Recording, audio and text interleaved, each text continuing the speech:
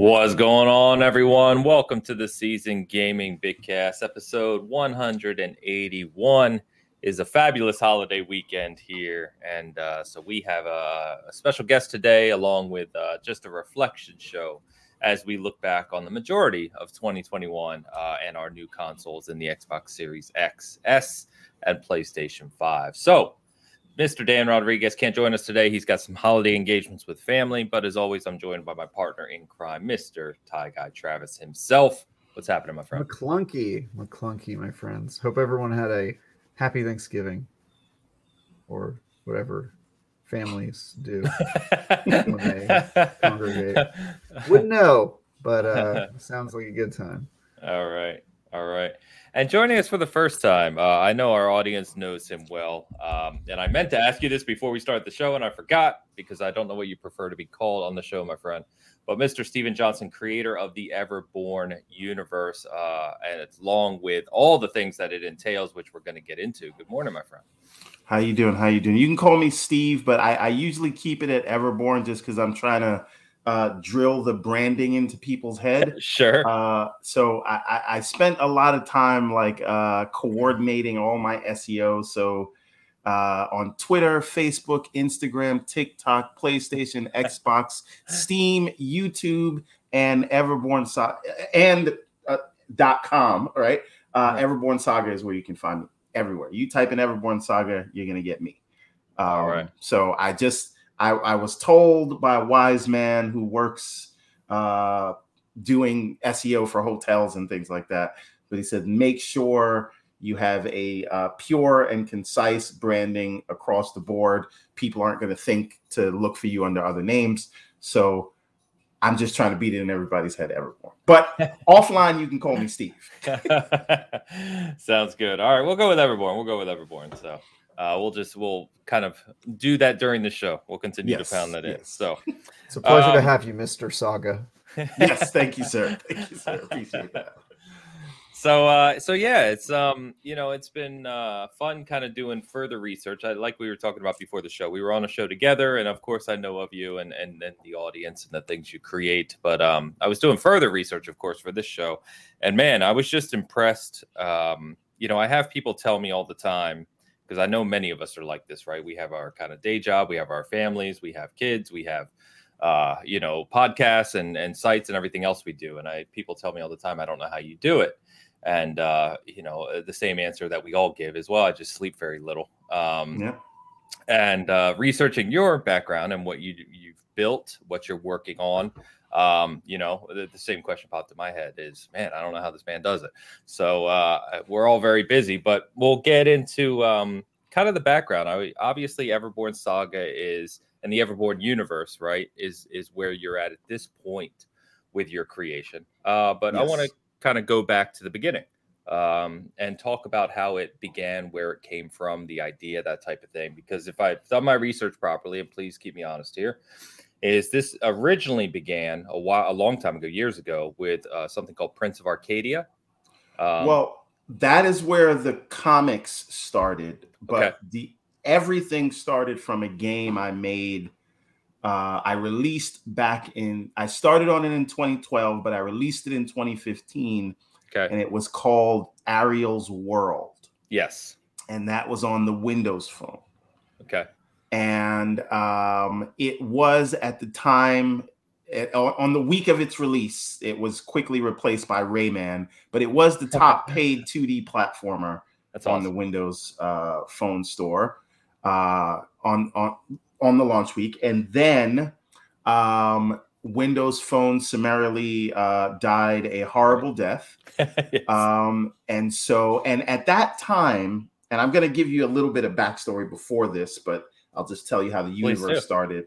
Yeah. But at that time, I don't know if anybody remembers the development environment called XNA. That's what you used to use to develop kind of indie stuff on the Xbox for Xbox Live Arcade. But they also had a version of it for their Windows Phone platform. Okay. So the entire game was developed using XNA, and there was no easy port. They had some tools, which I cannot remember the name of the tool for the life of me, but there was a tool that you could port it over, but that didn't really work out. So then I said, okay, I'm going to go to Unity and I'm going to make a sequel for this game. And I didn't want it to be housed around that one character. So I had to come up with another name because I didn't want to call it Ariel's World 2. And so the sequel became Everborn Ariel's Adventure. And I started working on that. And in the middle of learning how to use Unity and things like that, I wanted to add a story to it, right? Because the whole idea was Ariel's World was just kind of my love letter to Mario and Sonic. Okay. And instead of Princess Peach getting kidnapped in the beginning, it was like, okay, Ariel's uncle is going to get kidnapped, right? And his uncle is a blacksmith. Well, his uncle wasn't a blacksmith at that time. It's just like his uncle gets kidnapped. You got to find him back. There's no story. That was the plot of Ariel's World. So I wanted to say, well, who was his uncle? Why did he get kidnapped? And who is this Magnus guy who's the final boss in Ariel's World? And so I started thinking about all of that. And then I started coming up with notes. And I said, well, Magnus is this sort of immortal guy. So he is the Everborn, right? So we named the whole thing after the bad guy. It's like if you called Mario Bowser or MCU Thanos, right? But then I said, well, why did Ariel's uncle get kidnapped? And I said, well, he's a blacksmith. He builds weapons. These weapons have magical powers because the weapons are what you pick up in the game as power-ups, right? So each weapon does its own thing. You've got an ice sword, a fire sword. You've got these gloves that bring down lightning. You've got these sort of boots that allow you to dash through walls.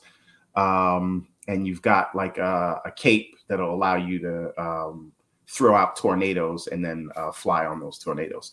And you use those to access different parts of the level. So the idea was not a Metroidvania, but a Mariovania. But anyway, the idea was Magnus kidnaps your uncle to reforge him a weapon. And from there, I said, your uncle Baltimore has a secret. He's a prince. And then, well, where is he a prince of? He's a prince of Arcadia. And then things, notes turn into maps. Maps have kingdoms. Kingdoms have characters. And, now we are going on to our 6th book in this epic fantasy that I like to call X-Men meets Lord of the Rings. So, and that's the abridged version. There's a lot more in between. But when I was telling you about my whole development, game development journey, I initially went to college back because I graduated high school in like 2000, and then I got like an associate's degree in like 2004. And then I went into the real estate business. And things were great for those 4 years. And then 2008 happened. Mm-hmm. And I kind of lost everything. And it was kind of like a life reset that I was looking at. Mm. So, I had always been into technology, but I didn't, this is more like reading Engadget, or I don't know if you remember This Is My Next before it was The Verge. Things like that, following the Joshua Topolskis of the world and the Nilay Patels. So I wanted to be in that industry, but I could never get an interview. Like I had a degree, but it was an associate's degree, and people didn't want to kind of hear anything. So I said, well, I am going to have to teach myself how to code if I'm going to want to be in that world. And I said the easiest way to do that is to teach myself how to make a video game. So I started with a game because they tell you the easiest game to start with is Pong. So I made my own version of a Pong game. It's like Pong mixed with Star Wars. It was called Star Tennis. And it was basically like lightsabers that would make the lightsaber noise and spark when you hit the Pong ball. So I did that and I released that in like 2010. And it was really more of a learning experiment. And that's when I said I wanted to, start working on, a game that I would actually play. And that's what eventually evolved, 5 years later into Ariel's World. And at that time, I was like food stamps, Medicaid, everything, because I had lost everything. And so in 2012, when I started development on that game, I also registered myself to go back to school, get like a computer information systems degree, like finish the bachelor's or whatever, because that's where my associates was, but I never did anything with it. Because as soon as I got out of school, like I opened a restaurant with my family, don't do business with family. And then I got in real estate. And so, it was just kind of a life reset, and I was kind of reinventing myself. So taught myself how to code, worked on a game, released it, worked on a second game, and got back into school, because it's a lot easier to get a job interview when you are in school, when you're not, especially when you're 30, because they're going to ask, like, what were you doing with your life this whole time? So back in school and working on a game. And so now I'm doing like interviews for internships and things. And I can point to my own work that I did. So releasing a game, having it get some high accolades. I think it did like 50,000 downloads, 60,000. I don't know what it is now. I haven't looked at it in a few years, but it did all those downloads, and I could point to that and talk about that in an interview. And then I ended up getting job offers from Citigroup and Deloitte, and interviews with Apple and Microsoft and all those things. And I ended up going with Citigroup as a technology analyst. And that kind of changed the trajectory of my life. And then I was making money from doing the technology analyst thing. And I had all these notes, and I wanted to turn it into something. And so that is where I got the idea to, hey, let's make a comic based on these notes that I put together for the sequel to Ariel's World. And we started with Prince of Arcadia because I wanted to tell the story of his uncle. So Prince of Arcadia is basically like, if Ariel's adventure is Lord of the Rings, Prince of Arcadia is The Hobbit, because it takes place like 30 years earlier. Right. And it leads to the event. Bless you. It leads to the events of Ariel's adventure and everything else that goes on. And then there were other sort of side characters, and that's where you get like the Redlands, what we're doing now. And then we're going to have our fourth series, The Remnant. And basically we've got 4 series ongoing that are kind of telling the story from each of those main character vantage points. So think of it like POV chapters in Game of Thrones. That's what each of the series in Everborn is like. Got it. So that's how we got from a guy a real estate broker that lost everything in 2008 to a software engineer that is not sleeping and creating his own comic book universe. That's a hell of a journey in the past 12, 13 years, man. Yeah. Hell of a journey. So that's good, man. It's, I don't want to make light of what you probably went through in 2008. But sometimes. Oh, no, you can. I'm over it. And family's good. Don't do business with them, but they are good to, help you out in those times. Yeah. So. I was going to say, sometimes you need something like that to give you the perspective to take things in a different direction. It sounds like that's what happened for you. So that's good, man. So, yeah, you mentioned the Red Sand. So you have a Kickstarter that's live right now. It's got 9 days to go, which you coincidentally told us you had a plan for all along. Yes, this is all by design. It ends on December 7th because on December 8th, I have already called out of work. I'm not doing or dealing with anything. I will not be on Twitter. I will be enjoying that sweet, sweet Halo Infinite campaign. My man. Beautiful. My man. Along with millions of others, I'm sure. So that's great. But you have the Kickstarter has 9 days to go. Like I said, you've already met your goal, but obviously we're going to put a link to it in the description here. So please check that out if you want to support. So the deal with that is what we're trying to do now is get to we've got 2 stretch goals set up. So we hit our goal in the first 24 hours, and we purposely set the goals low, because the way Kickstarter works is if you don't hit your goal, you get nothing, right? So it's not like Indiegogo where you make whatever you make, but Kickstarter, you say, okay, here's your campaign, here's your goal, here's how long you're setting to hit your goal.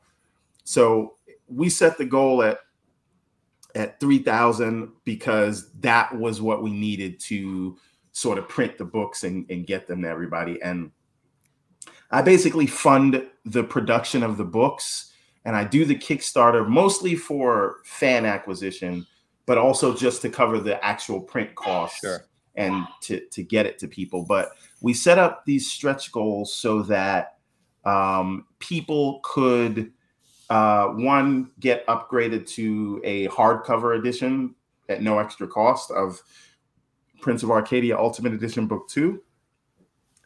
And that includes chapters 3 and 4. But there's a second stretch goal if we hit 10,000, where we will have a professional editor come in and edit the novel that I have written, because I am terrible in terms of typos and those other things. So, but there's also an Everborn, like, proper YA fantasy novel.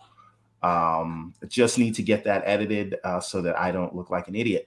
And that costs a couple of shekels. So we are trying to get an editor to come in and looking at it. And that's really what we're hoping we can do. If we finish the way we started, it's well within reach. So gotcha. That's a fantastic, man. Fantastic. And one last thing I'll say about that, we have this tier. Like if you're new to the sort of Everborn universe, you can just go straight to the Theros tier, because that'll give you all the books we've ever done, including the new one. But there's an Everborn tier, which is that was something pretty special in the last one that we did. So the Everborn tier basically gets you an executive producer credit in the book. You'll get your own page with the other executive producers, and then you will show up in we will make a character of you in the Everborn universe, and then you will show up in a later issue. That's awesome. Of the saga. So that's the Everborn tier. We have to limit it, so we only allow 10 of those. Sure. I think in the last campaign we had 5 slots and they all kind of sold out, so I put it to 10 this time. So that's the one. If anybody wants to be immortalized in the Everborn saga, that's the one to go for. That's awesome. So I want to real quickly touch on kind of game development, because I think there's, you know this as well as I do, or better than I do, I should say, is that there's a lot of misconceptions about game development and how things work, how long it takes to accomplish certain things, the challenges of implementing certain things. So I would ask you, what's kind of if you could have some advice for aspiring kind of younger creators that are looking to get into the industry, looking to be a game developer, coder, what have you, what would you say to them looking back on what you've learned over the past 10, 15 years? Well, I will say the tools are getting a lot more sort of easy to work with. I know when I started, I didn't have like this GUI editor like you have in Unity, like when we did, and by we I mean me and an artist that I found, but when we did Ariel's World, it was all just straight C#, no editor.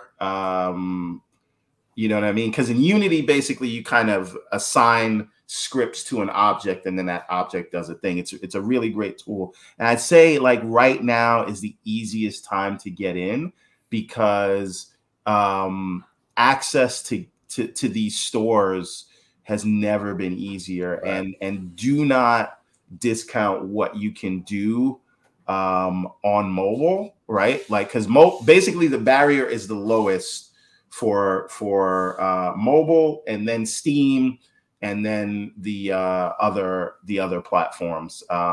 Switch is pretty easy to get into, but I think Xbox might be the easiest. Okay. In terms of the console, so I'm saying Nintendo, PlayStation, and Xbox might be the easiest to get into Xbox, but don't let your vision sort of stop you from what you're trying to create. Because I'll say this right now: if you want to learn and if you want to start, these are things that were not available when I started, but you can go into Unity, you can go into Unreal, and there are basically sample completed projects that you could start. So if you say, I want to make a 2D platformer, you can basically go and look for a 2D platformer engine, and all the basics will be there. You can switch the artwork, play around with the scripts, see the way they work, and turn that into your own game. And it might not be something that you're going to sell a lot of, but you can do that just to get your feet wet, right? Sure. I would say start building a game right now. Look at the Unity Asset Store. And I think that is the easiest place to get started, and we all can do it. And I think we all should, whether you're going to release it or not. It's a great learning thing, because it is what taught me how to code, like making games. And it's so much easier now than when I started a decade ago. So check out Unity, go to the Unity Asset Store, look at completed projects, download one of them, and just start messing around. There's so much to learn out there. See, a lot of us kind of use, we use YouTube, and I don't want to take away from any of our podcasts. I do 3 of them, and I don't know how many you do, right? But there's so much to be learned as well on YouTube, right? Like there's anything you want to learn, and it doesn't have to be making video games, but anything you want to learn is literally right there on YouTube. Yeah. It really is the world's university. I'm not telling you not to go to college. Go to college, kids. It helped me out immensely. But you can generally learn whatever you want, and any kind of game you're trying to make, and any little thing you're trying to figure out, the barrier of entry is so low right now, and the gatekeepers that used to sort of stop you from moving forward, or you had to get their approval, they aren't there. You can release a game on mobile for now, cut your teeth, and then move up to making something for the consoles. It's absolutely doable, and literally anybody can do it. They make it so easy right now, right? Like I'm actually planning on my channel, like we do. I see Kay Asante's in the chat. We do 3 shows together. One is Boom Show. That's PTG on Mondays. And then we do the Gaming Circle on Saturdays, which is on Kay Asante's channel. But on my channel, we do On the Real, which is more of a sort of, we kind of dissect films and comics and novels and things like that. And we as of late, we've been doing 1 a week. So we kind of take a deep dive on a show or a movie or something like that. And I do all the, obviously, game trailers and comic trailers on that channel. But I'm planning to start a series of creator-driven content that kind of shows you, if you want to get into game development, here's how you start. If you want to create a comic, this is what I don't have the golden source, right? Like I just know what I do. So half of it might be wrong, but I still want to be able to show people, at least there's things that I took years to figure out. And if I could show that to people, sure, I'll feel better about myself in the little sleep that I get. Oh, that's amazing, man. And very good points as well. So, so Asante reminded me in the chat, and good morning, everyone in the chat.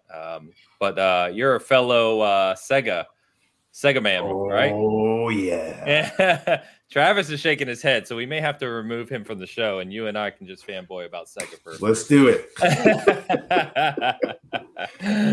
But no, that's great. I know there's a group of us, of course, more than You mean the enlightened bunch? That's true. Yes. Who grew up with Sega and all things Sega. So that's great, man. I don't know if you caught it a while ago. We did with Cog hosted a yes, Sega I did see that. show. Yes. Okay. Yep. That was on. And the first time you guys tried it, there was like an issue with the stream, and you had to do it again the next day. Yeah, there was. I remember. Yeah. So just so like Sega. Yeah, but when it was complete, it was awesome. Yes, exactly. Like when they rise from the ashes, like the phoenix, when they one day grace us with this AAA Sonic game that I've been. What was the dress code for that podcast? Did you guys all have to wear black or? You can't talk bad about Sega. See, I didn't check his history well enough before bringing him onto Bitcast. Oh, come on. You gotta do a background on it. Yeah, we got to do some Sega background. I just believe there's a reason Sega doesn't make consoles anymore. That's all. Because they're waiting for Microsoft to buy them, and then they'll be back in the and they'll release put them in charge. Yes, a Sonic Blue Series S. That's what they're gonna do. My God. That would actually be really cool. Yeah, I like that. With the hedgehog spikes. Yep. But yeah, we'll have to save the further Sega reflections. Not that there's ever a bad time, but we'll save that for another time. But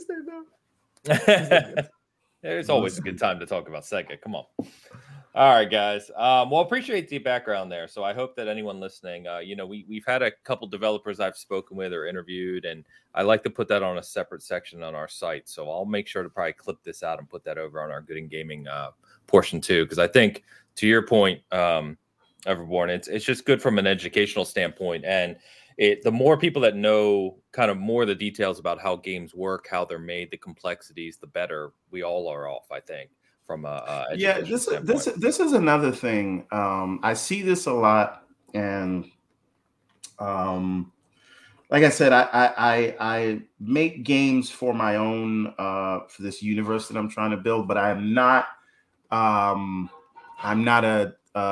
a software engineer, but like I said, I write software for banks and things like that, right? But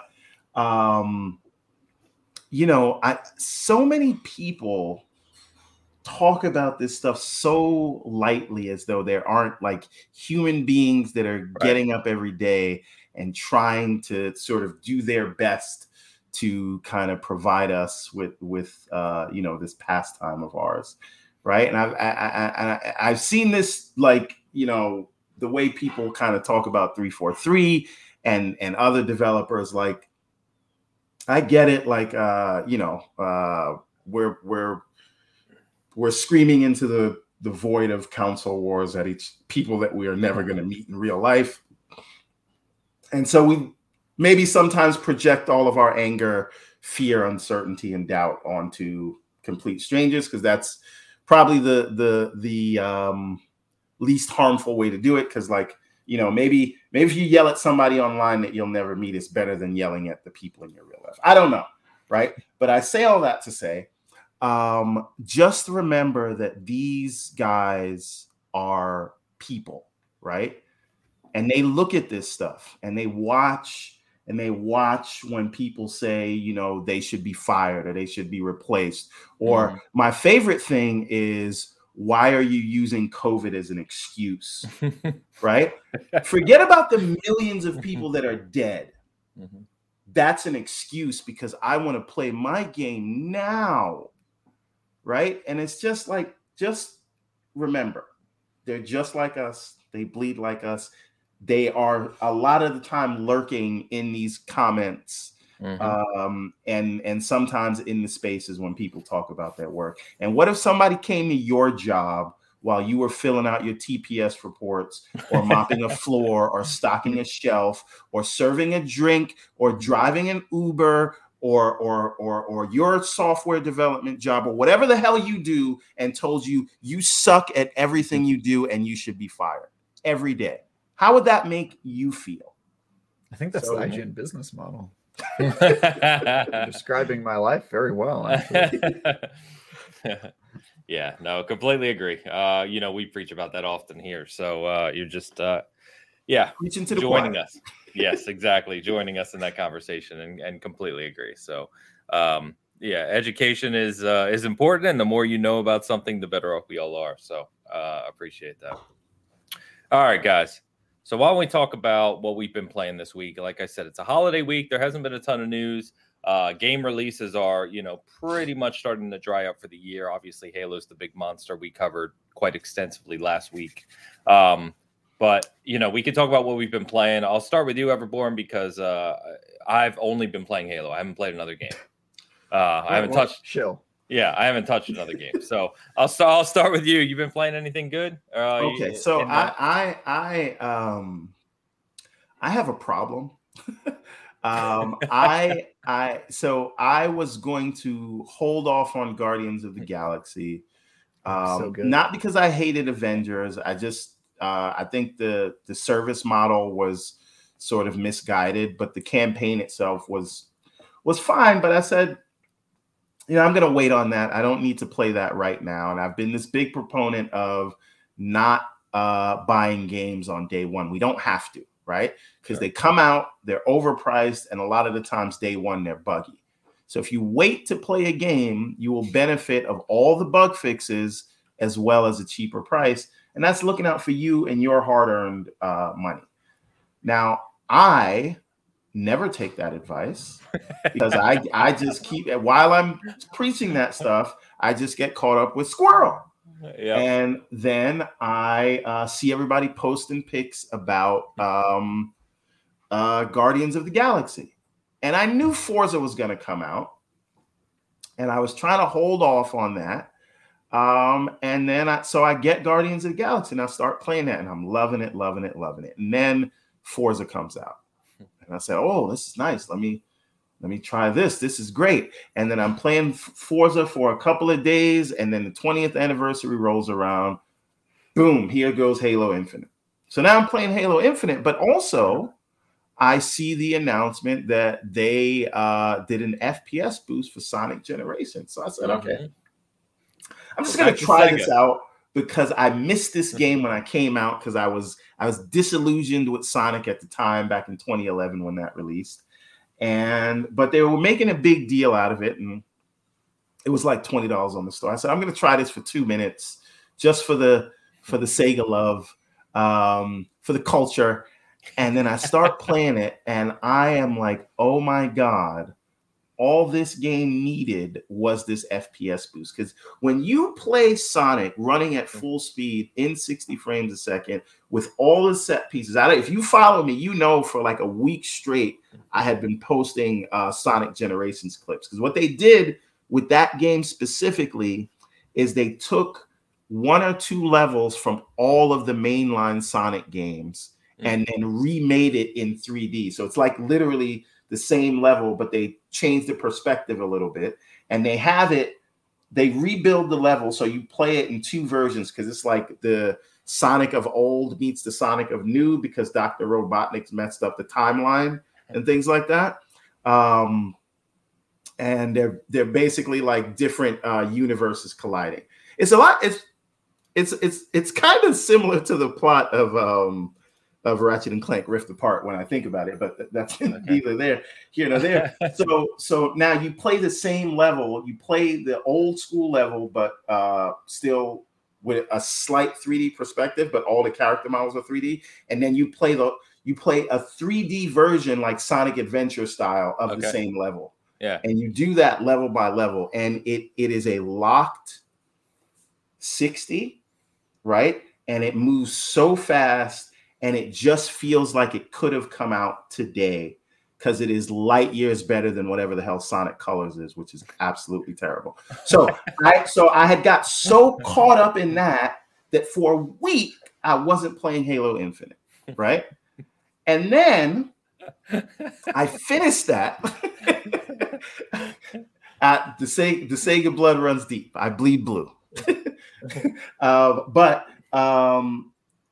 When I finished that, then I ended up playing Streets of Rage 4. Great game. Just because I was on like a Sega kick. and then before I was gonna get back to Halo Infinite, but I said, you know what? Infinite's coming out, the campaign's coming out. Let me replay Halo 5 Guardians because I wanted the story to be fresh in my mind when I went into the sequel. So I played this whole week. I just completed yesterday the Halo Guardians campaign, Halo 5 Guardians campaign. Okay. And I gotta say, I didn't hate it. I did not hate it. And I feel like there's this universally accepted opinion that is not necessarily fact that game was horrible, right? Yeah. And it is not really true. If you go back and you look at it, it got an 84 Metacritic, right? When Ghost of Tsushima initially released, it got an 83 Metacritic. I know they did the Iki Island and now it has an 88. But my point is, we could all praise a game that gets an 83 Metacritic. You cannot look at that game and tell me the graphics were bad, especially for 2015. And the production quality was also sort of through the roof for its time. Now, I get that there may be some issues with the story, but I could point to a lot of games that were great that people had issue with the story of. There's a lot of people that had issues with the story of The Last of Us 2. That didn't make it any less of a great game. Right? So, and I say all this to say, I don't know how it became this talking point that 343 has never released a good game, because Halo 4 had an amazing campaign, multiplayer issue, sure, but they were the guys that came in and humanized Chief, who previously was just a superhero, right? And they took it to the next level in 5. I think Locke should have had his own game before they put him next to the against the Master Chief, but neither here nor there. I really do think that Halo 5 Guardians deserves a little more respect than it has today, and so does 343. They've released an 87 Metacritic game, which is Halo 4. Master Chief Collection, if you want to give them credit for that, that was an 85. And Halo 5 was an 84, right? So 84, 85, and 87 is what they've released, but we talk about them like they're rookies. And this is what I mean by these are people we don't hear. We don't hear.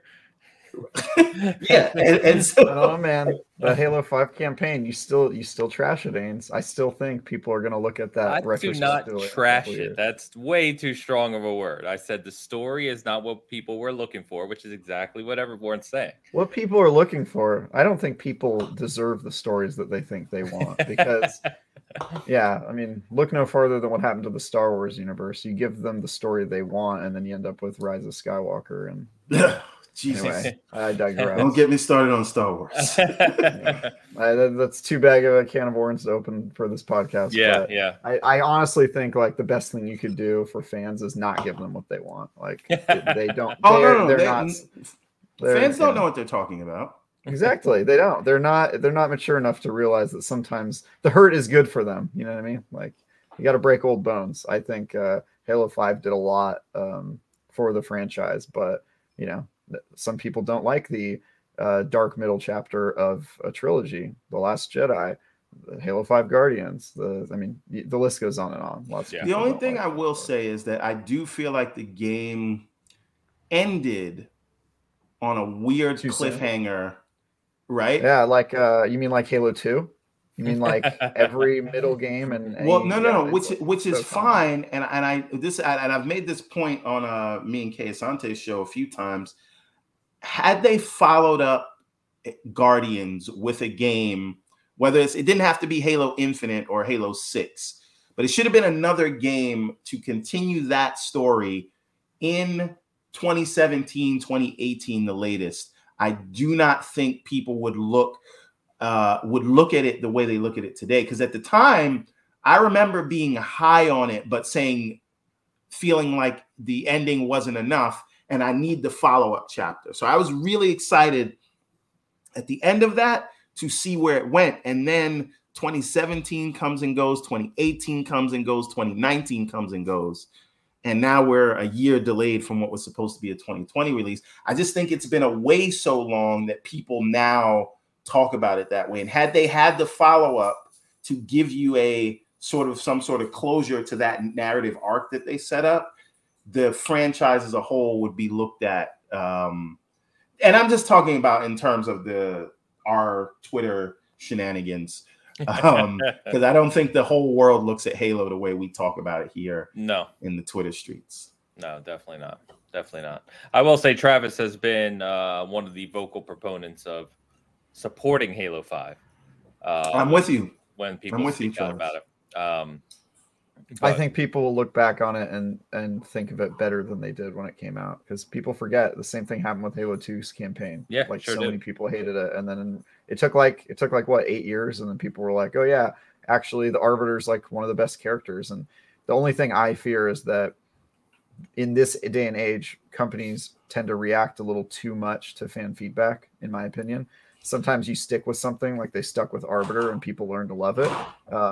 So my only worry is that they, will never go back to Spartan Locke, and people will just look at that and be like, oh yeah, it was a failure, when really it was sort of just the beginning. Which they gotta go back to Locke, man. I feel like Locke. I think there's I hope they do, but there's definitely a chance that they don't, just because the Halo 5's original sin was only having 3 missions replace Master Chief. I mean, let's be honest, that's why people don't like that game. Like they want to play as Master Chief. So and Blue Team too. It was the first time in a game that we got to play with Blue Team, or you hear about Blue Team. What's another thing I didn't like, and I know that it made sense for what they were trying to do, because Halo 5 was kind of built around the 4-player co-op.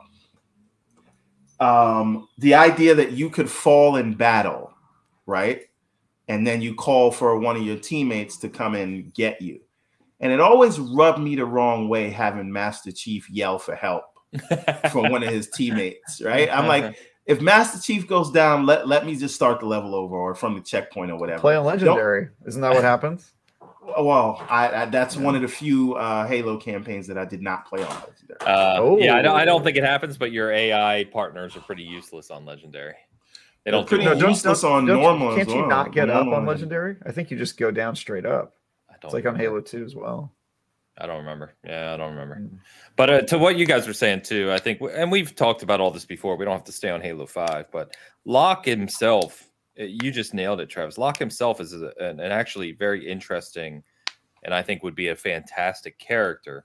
But we've said it so many times. The issue a lot of people have with Halo 5 is that the mainline Halo games are Chief's games, and people look at Chief as an icon, and they want to be Chief.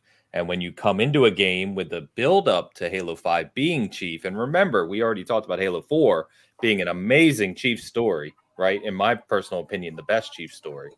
And then you go to Halo 5 with all the marketing, and you're like, all right, let's go. And then suddenly you're playing 2/3 of the game as someone else. It's the same, to your point, same thing that happened with Halo 2 and why Halo 2 was criticized so heavily. But another thing, and it was a tall ask to say that, like, because you come into this thing where, like, so he meets Chief, and then obviously they work it out, because that's how all of these narrative threads go. All the civil wars, right? The civil wars are always end in a hug, yeah. But like, I don't know Locke, right? And yes, I watched Halo Nightfall. It was terrible. It was bad.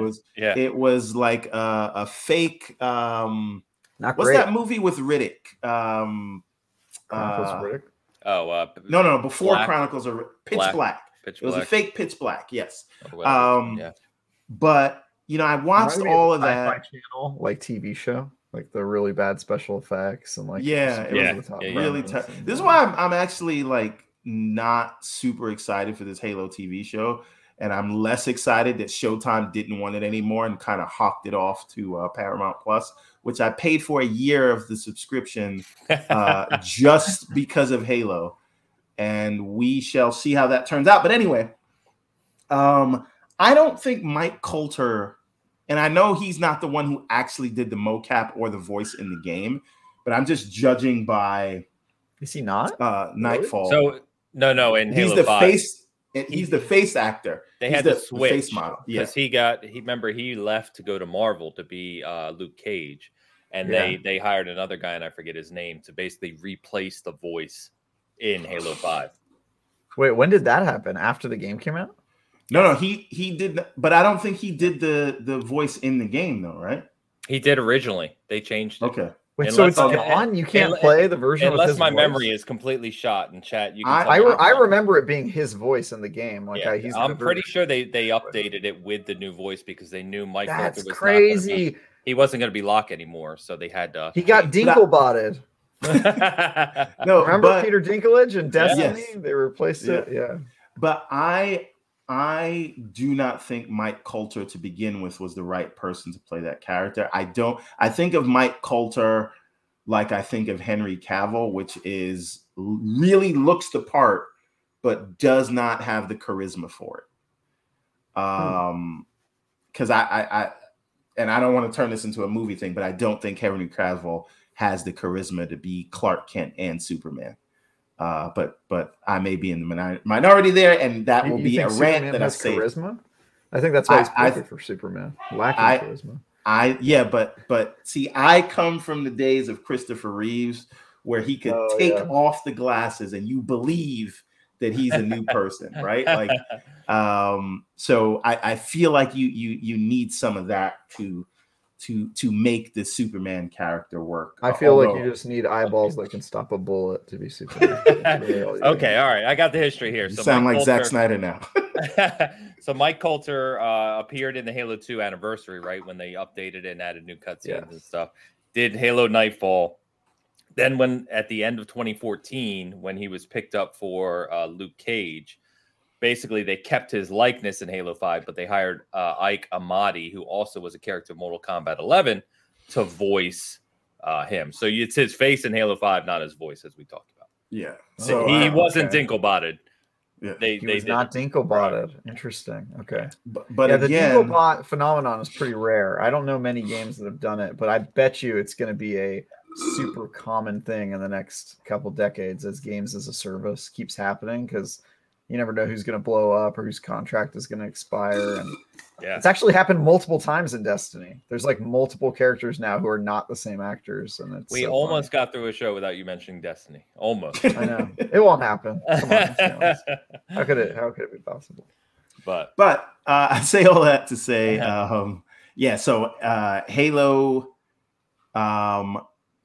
Guardians is the last thing that I played, which I completed yesterday. And now I'm going to try to get back into Guardians of the Galaxy to finish it before Infinite drops, the campaign. Because I've always you have not played Infinite multiplayer, is what we're hearing. Only against bots. And I still have the as Lord Cognito would call it, I got the Dusty Spartan armor. Ashy. I'm the Ashy Spartan right now. Yeah. Yes. All right.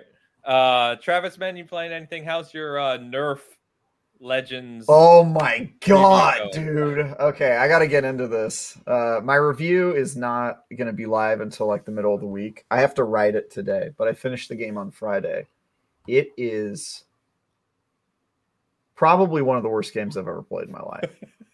It is so bad for so many reasons. First of all, the multiplayer literally doesn't work. And I mean that literally not as a millennial, the millennial definition of the word literally, which means figuratively. I mean, it literally doesn't work. The original definition, literally 1.0. It like you click on join a lobby. I think it's supposed to mostly be an online game, right? Like that's like it's the main thing, and like all of its advertising is like play against your friends in Nerf Wars. And it does not work. You cannot start a lobby, I presume, because no one is playing the game. So there's no way to actually get a game to work. If you host one, you just sit in a lobby forever. If you join one, it just says there are no games available on all of the platforms I've tested. And then the campaign feels like, and I'm probably going to say this in my review, it feels like, do you guys remember in like the early 2000s when you would find video games at the bottom of a cereal box? Do you remember like that? There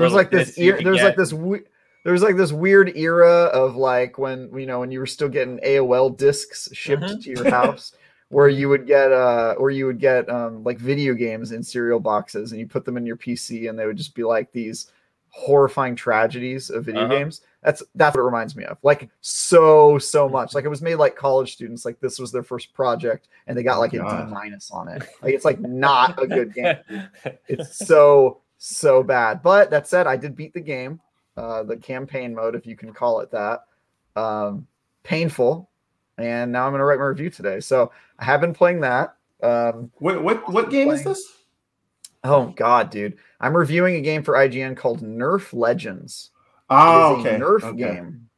It is a Nerf game that has the art style of like a Fortnite. It's very clearly trying to like play off of that, and the gameplay of a refrigerator magnet. It is just horrifying. See, they had an opportunity to make a Splatoon competitor. But probably I know, and you know what? Like Nerf could have been a great game. Like if they got the right writers and they made it like super tongue in cheek. Like Nerf is already a term in video games for making weapons weaker. Like they could have like played on that. Like they're already in the lexicon, man. It could have been they should have got TT Games to make it. I think that would have been a good option. Lego. This was made by a developer I've never heard of. I don't know anything else they've worked on, but whew, man, it is a nightmare of a game. Jesus. Wow. Like I'm going to have a hard time writing this in a review form. I have no idea what score I'm going to give it, but I beat the game on Friday or Thursday or something. And I had to play it in small bites. You ever play a game so bad you have to, I mean, you own your own website, so you probably don't review any of the bad games, but like really. For me, I review all of IGN's like lowest scores. That's like, that's sort of my role at the site. So I'm very used. I'm actually good at playing really bad games. Like I can figure out in a couple hours, like how to make a game crash if it's bad enough. Like I know the things to do. So if I need to capture footage of just like the game, just like shitting the bed, I can like make it do that in like a couple hours. Anyway, that I spent a lot of time playing that. I'm playing the new Pokemon game on the Nintendo Switch. I'm sure no one here cares about that, but it is a pretty nice remaster, remake, whatever you want to call it. Is that the Diamond and Diamond Pearl, those ones, yeah. And those are pretty decent games. I mean, I'm not super far into it. I don't really have a ton of time for it, but I've been playing that. And then obviously the big dog in the room, Halo Infinite. I've been playing a metric ton of that. I did all my Fiesta grinding, got that Weave armor I'm rocking right now. And I've also been getting my girlfriend into Halo, which is very surprising. If you like, for her, she's not super into, you know her age. She plays like dating sims and stuff. So like, she's been getting super sweaty into Halo. Like, she started off with Big Team Battle, then she wanted to try Fiesta because she wants the samurai armor.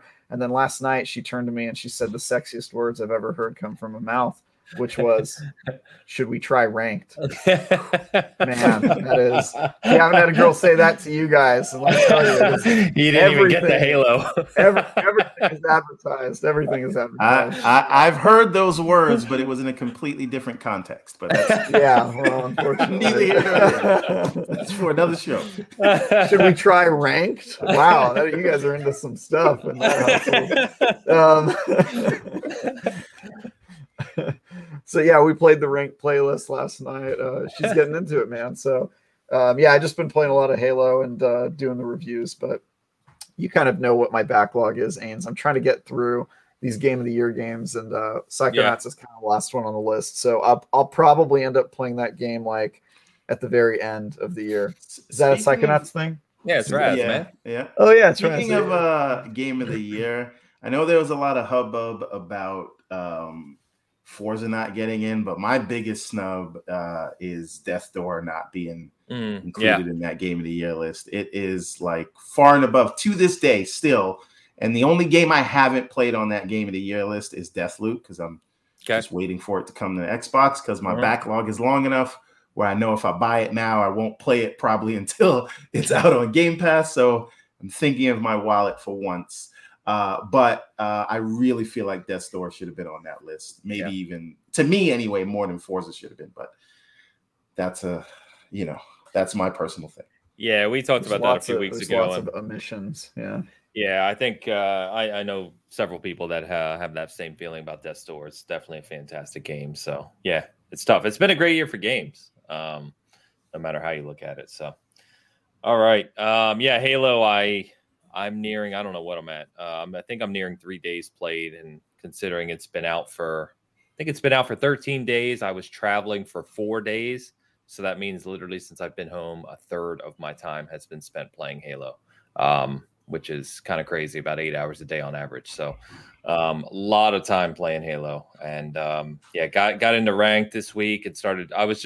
I said, you know what? Let's just bring it all on. And I started solo queuing in the open crossplay playlist, because that's how you get better, right? Really, really, really sweaty. And then I played with, I not made the mistake because it was fun, but I played with some buddies who Halo content creator and very, very high level Halo players. So like high level Onyx, like some of the, basically the top guys who aren't in competitions. And I will tell you that playing team games at that level is a completely different animal. Completely different. I mean, it's night and day, but it was fun and a learning experience, if nothing else.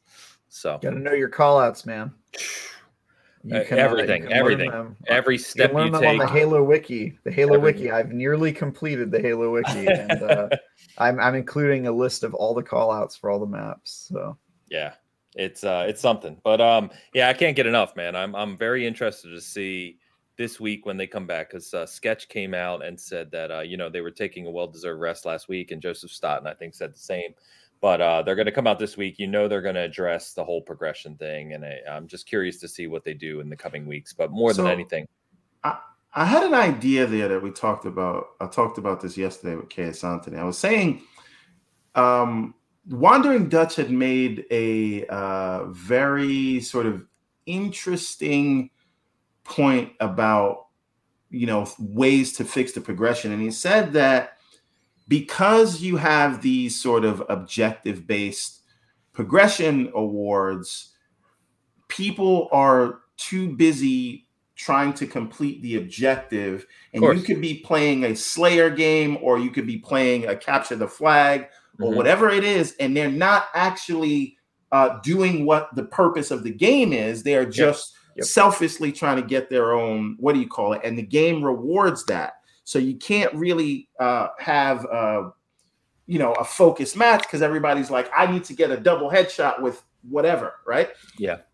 So my answer to that is, why not award people points, based on winning, based on your KD ratio or whatever it is, or how many triple kills you got, all that stuff that happens in these normal games, right? Perfect for Halo. Right. But you utilize the training mode. You have a separate mode that is against bots to do that, those sort of mission-based progression. Meaning, if you need to be selfish and do that thing, go do it against Spartan bots kind of on your own time, as opposed to kind of messing up a team match that you may be having. And you could maybe utilize a separate, like I said, a separate mode against the bots to do those kinds of things. This is where you need to get a kill with a specific weapon, things like that, because it would help you train as well as progress in the thing. And it helps people like me, because I generally don't like playing against people. So I could progress in that way, where they're kind of forcing me to pick specific weapons and do certain tasks, whereas you could be awarded for playing the game and doing well at it. Yeah. Right. Yep. Yeah. I think, Yeah, sorry, Travis, I was just going to say that the kind of strange thing about it is they have that system in Master Chief Collection. It's much more kind of directed, and it's more about completing whatever that match is, right? Win the competitive match, do well in this competitive match, those types of things. So it's just weird to me that and we talked about this quite a bit last week, but it's weird that they missed the mark so much with these challenges. What were we going to say, Travis? I was just going to say, this is a thing in other games too. It's called playing for bounties in the Destiny community. And in the Destiny community, there's like a huge problem where all people do is they do activities to complete specific bounties, because that's the most rewarding. And it's really unhealthy, because it means that no one's actually playing for the reasons that they're supposed to be playing. They're just playing because they're trying to get their loot or their bounty done or whatever. And it's especially destructive when entire game modes become basically fodder for people playing toward these bounties, or in this case, challenges. For example, there's challenges that say go play ranked matches. You don't even have to win, you just have to play them.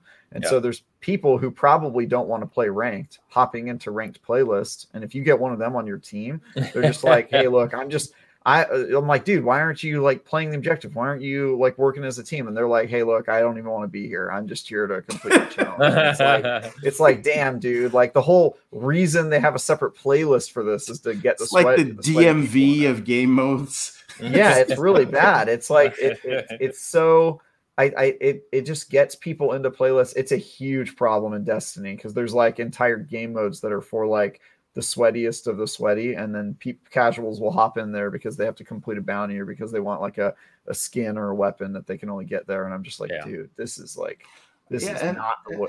it, man. And this is what I mean. You could serve both purposes, right? And I really think they have something going on. Not to bring it back to the bots, but I think they have something going on there where the people that are kind of selfishly trying to get something. It doesn't have to be either or. You could do both. You can reward people for what the actual objective of that match is. So if you're playing ranked whatever, doing well in that should be able to allow you to progress. And then all that objective based stuff for the people that don't care about ranked matches and playing capture the flag and things like that, they have another way to progress. Right. So, and I tweeted about that this week. Like I'm so perplexed that there's no incentive to win. Oh, yeah. Winning a match gets you nothing in Halo Infinite. It's ridiculous. Like, so I completed all my weekly bounties this week because I am a tryhard.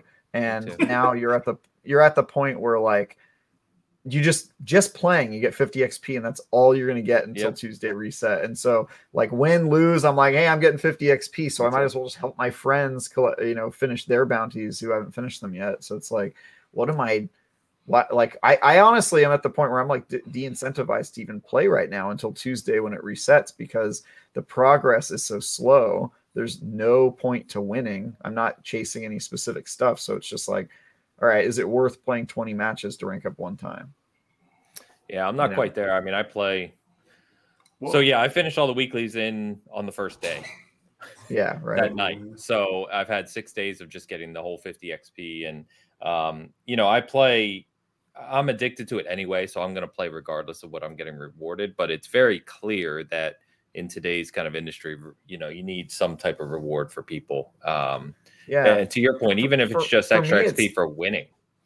You need to get extra. There needs to be a second daily bounty that's like win a match for 50 XP or something like that, or 100. But yeah, it's the system is very bizarre, and for me, it's not so much that I only play a game if I'm getting rewarded or progression. I totally am from like the old school of like you're playing to play, like that's the reason you're here, right? But it's more like if you're trying to use your time well.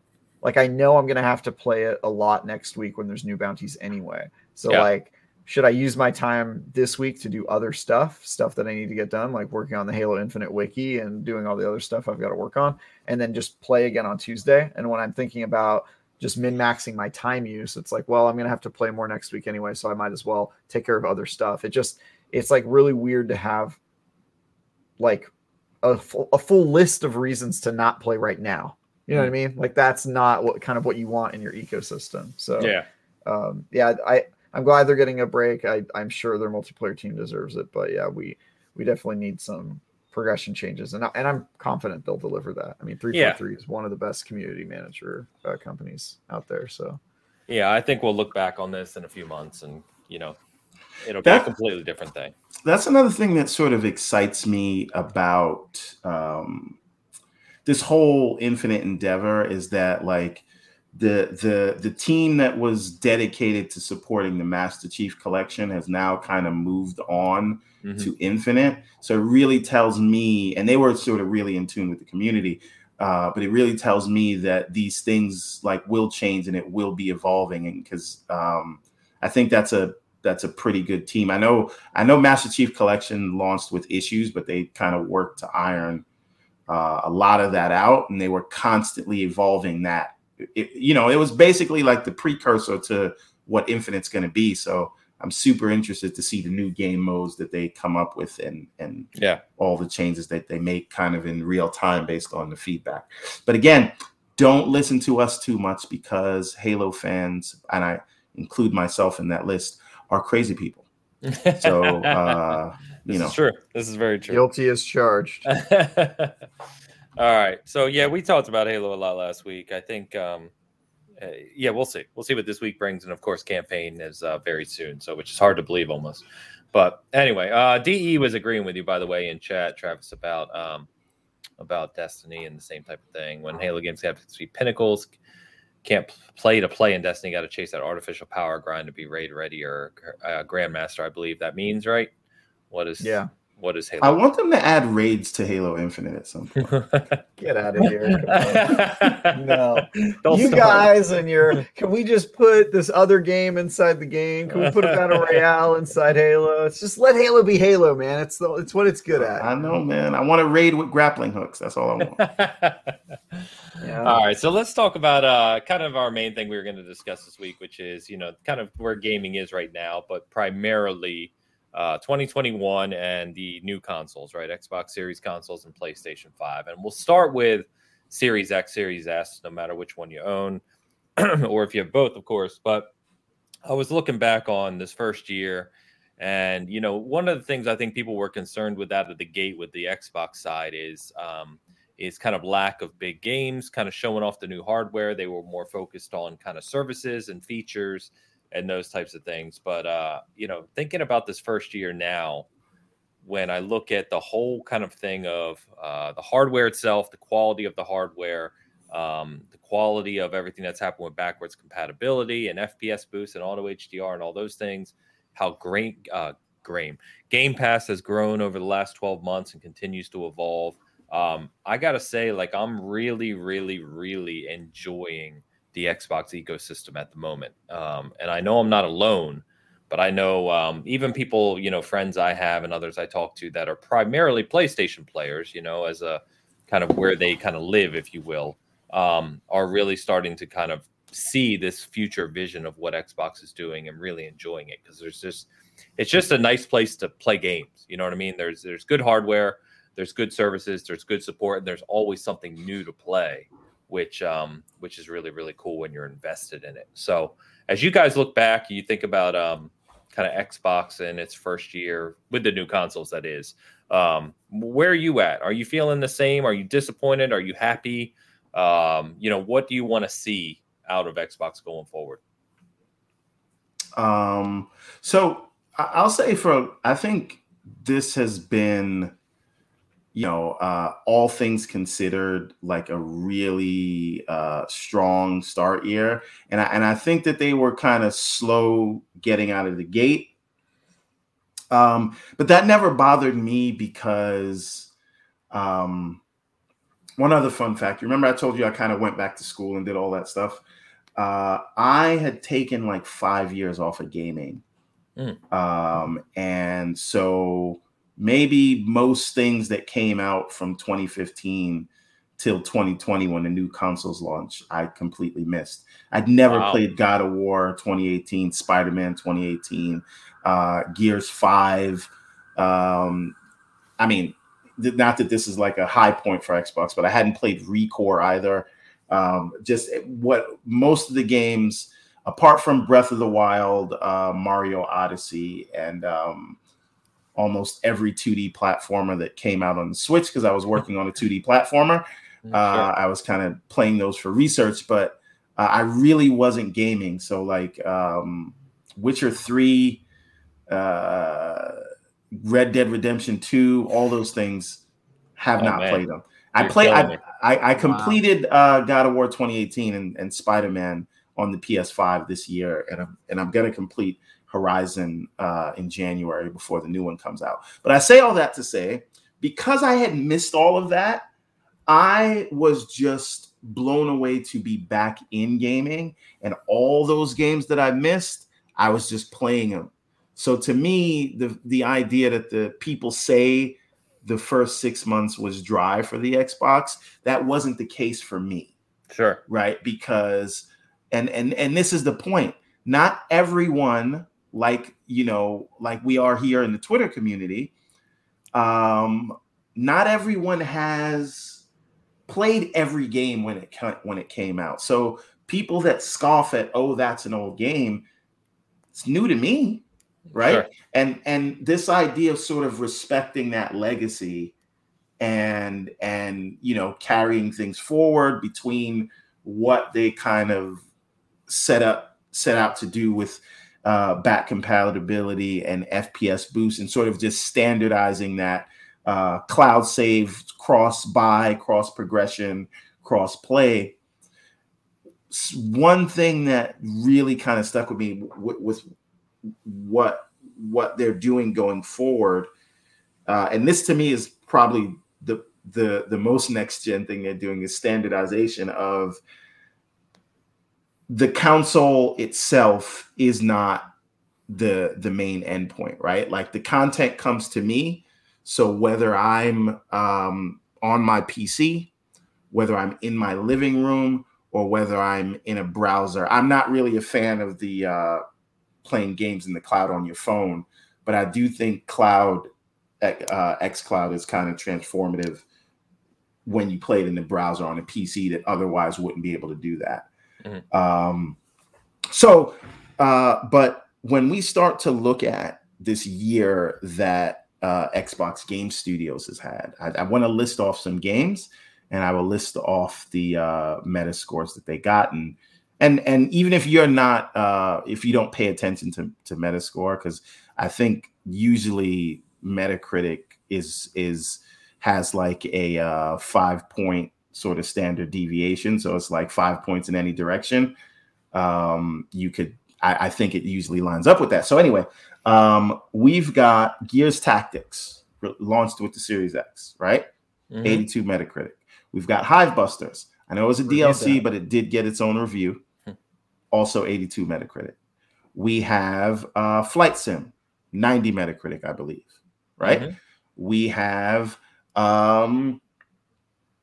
Psychonauts. What is that, like an 89? 89. 89, yep. Right? We have Forza Horizon 5, 92, highest Metacritic game of the year. We have Age of Empires, 82, right?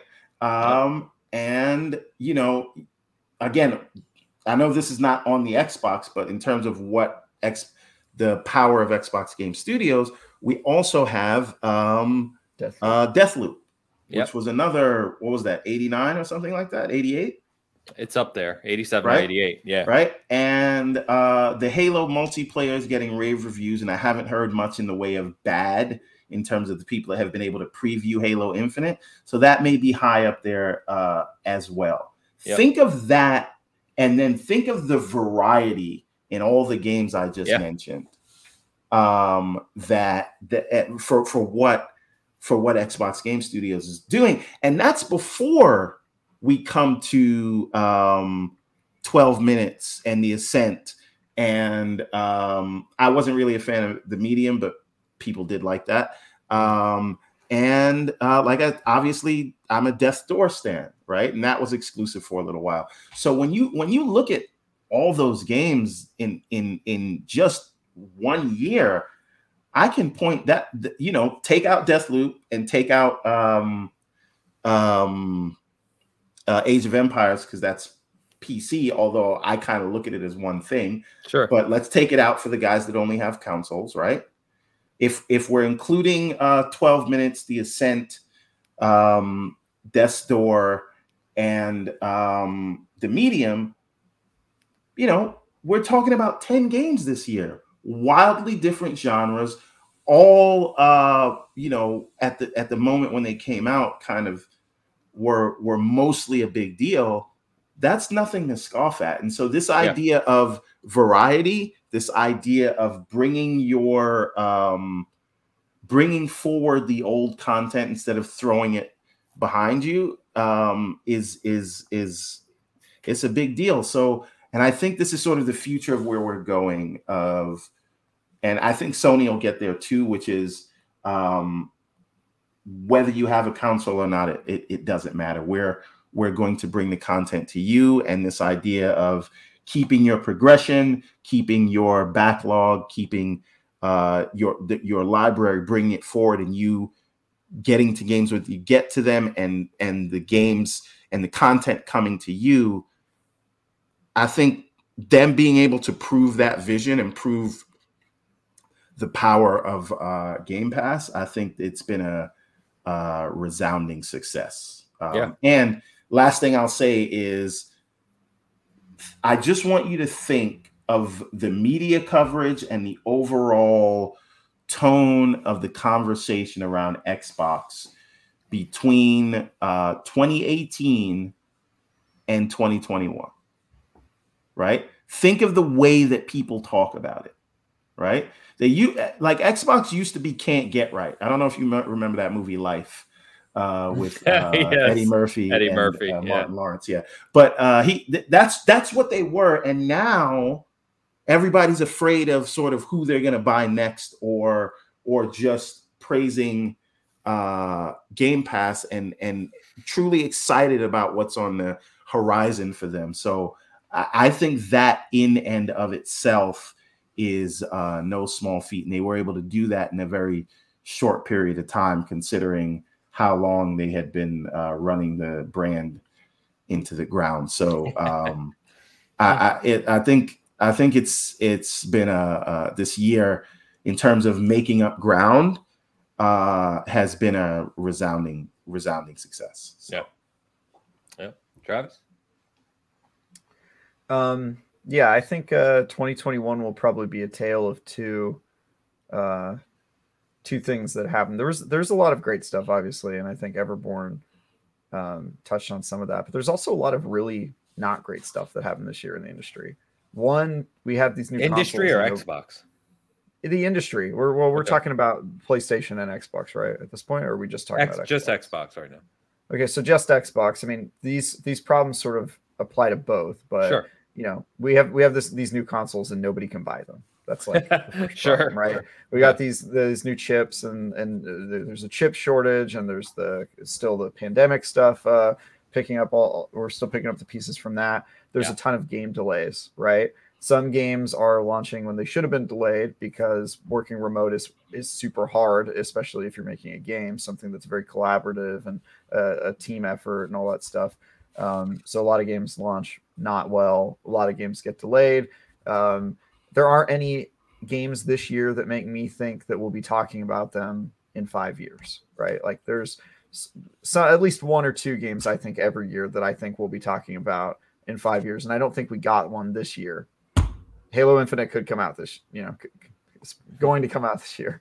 Could come out this year. And it could be that game. But, last year, Half-Life Alyx, Hades, games that I think we're still talking about. Breath of the Wild a couple of years ago, God of War in 2018, all that stuff, I think are big landmark games. And I don't think we got one this year. I'll be talking about Death's Door in 5 years. That's my... Well, you're also still talking about Sega, so... This is true. The North remembers. Still the North remembers. I don't know if that's... Anyway. So there's some of that stuff that I think we could have done better.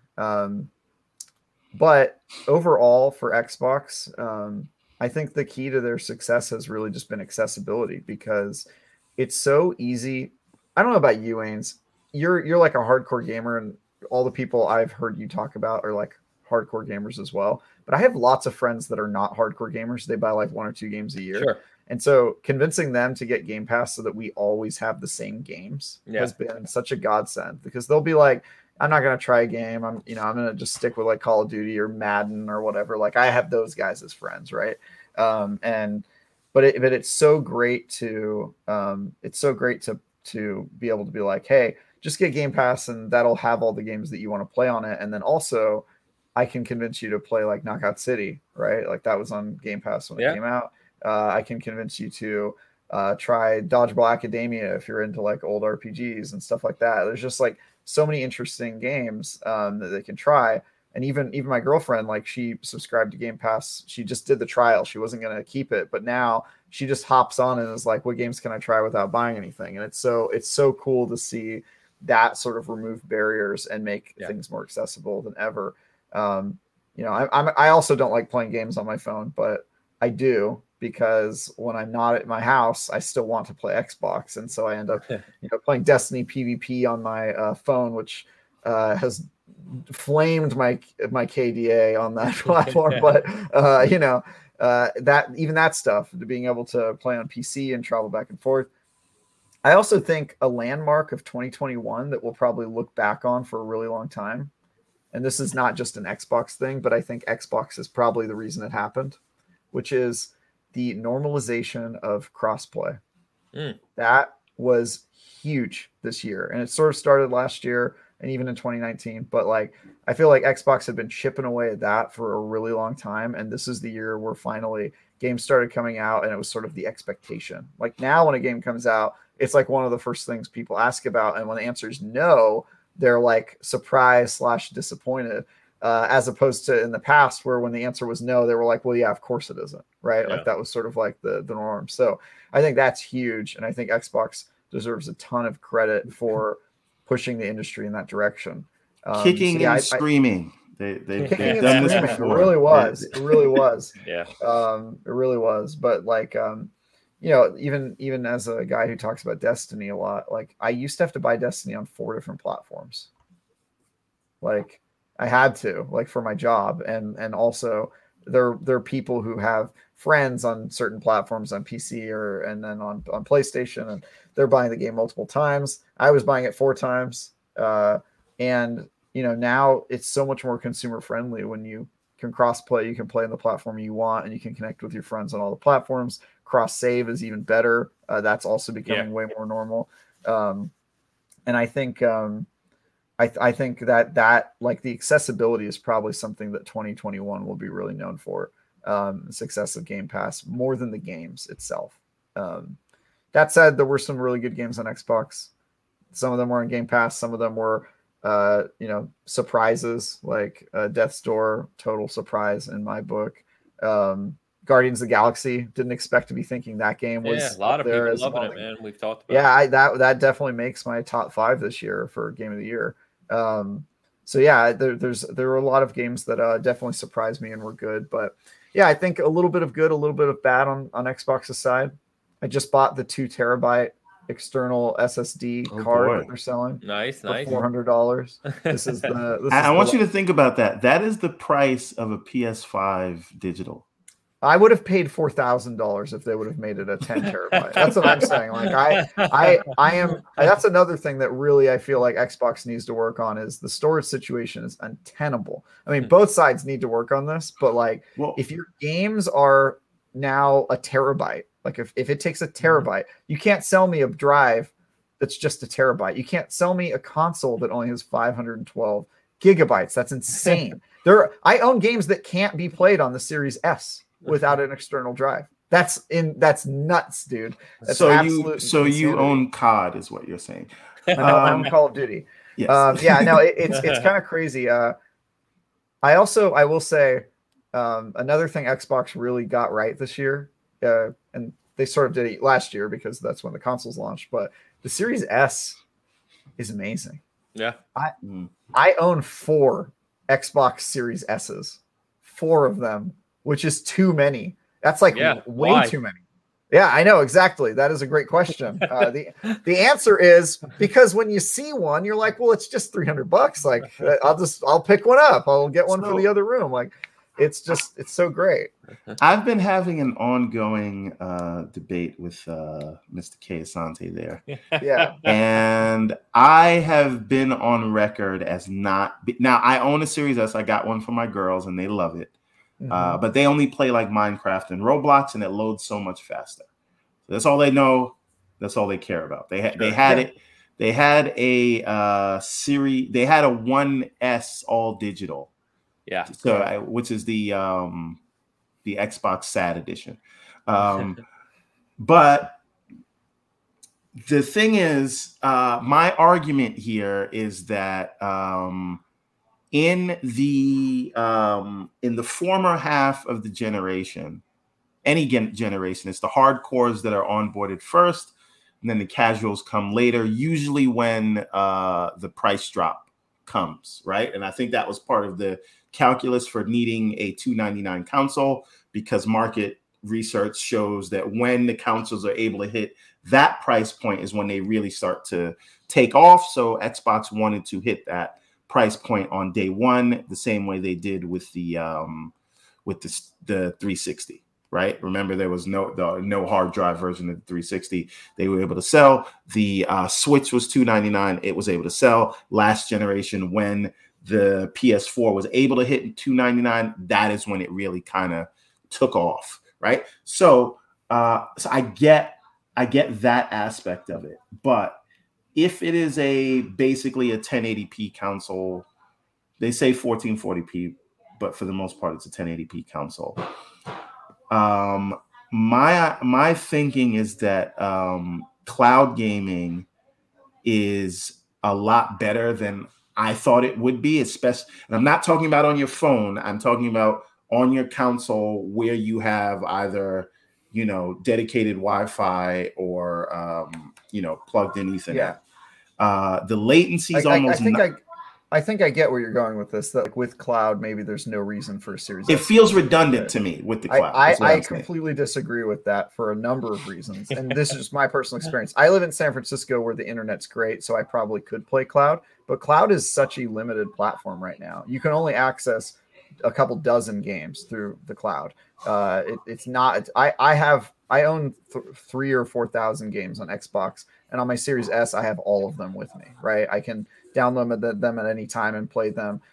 It doesn't matter if I'm traveling or on a plane or whatever and have to worry about my Wi-Fi. So I think there definitely is a place for the Series S. Also, games just tend to play better on more consistently on local hardware, and I think there's a reason for it. And personally, like, I'm the type of guy who I think 4K is overhyped, and I own an 8K TV. Like, yeah. I have all the reasons to play on the highest settings and all that stuff, and have a big TV and all that.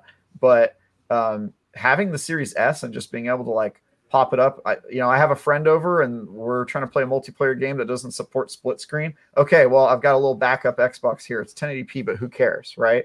Or I'm playing at a friend's house and I brought my Series S with me because it's so small. All it's missing is a handle and it's basically a GameCube, right? Well, like I just think that there's a place for that.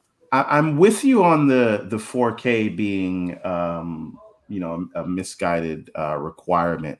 I really, even with the Series X, I kind of wish game developers would maybe focus on like 1440p upscaled and use the rest of that available power to give you more consistent frame rates. Now.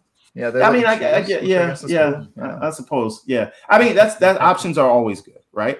But yeah. I like really, if there was a way to kind of standardize around 1440p with higher frame rates and particle effects and things like that, I don't feel like most people could tell the difference with their naked eye, like without Digital Foundry telling them. And Guardians of the Galaxy is a prime example of that. So many people were like, "This game looks amazing! Oh my god, it's great!" Digital Foundry is like, "By the way, it's 1080p," and then all of a sudden, people are like, "My eyes are burning." Right? Returnal was that way too. Yeah, exactly. Yeah, people. Yeah, there's the way overhyped. People are saying like, "Oh, if it's not 60 FPS, it actually hurts my eyes." It doesn't. I promise. There's so many nuances to it. 4K in terms of a display image, I'm completely on board with. But what you guys are really talking about is rendering resolution, which is completely different, right?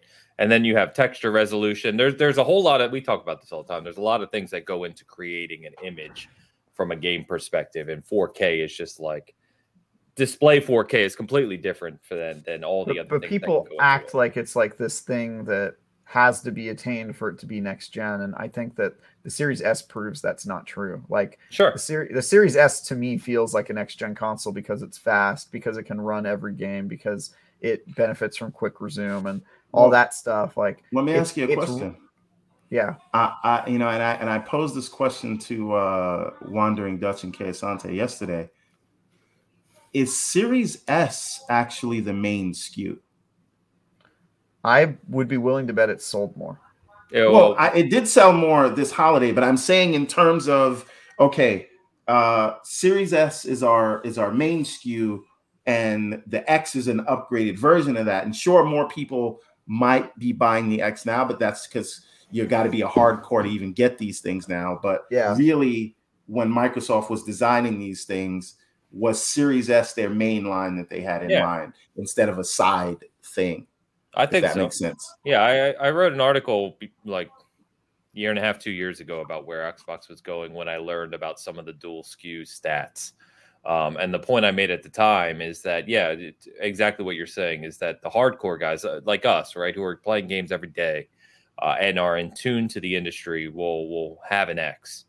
But there's a global market out there beyond cloud, which is a whole nother aspect that Xbox is trying to reach. And in markets where things are not necessarily as affordable, where 4K is not as prevalent, there's all these different factors that go into someone's decision to purchase a console.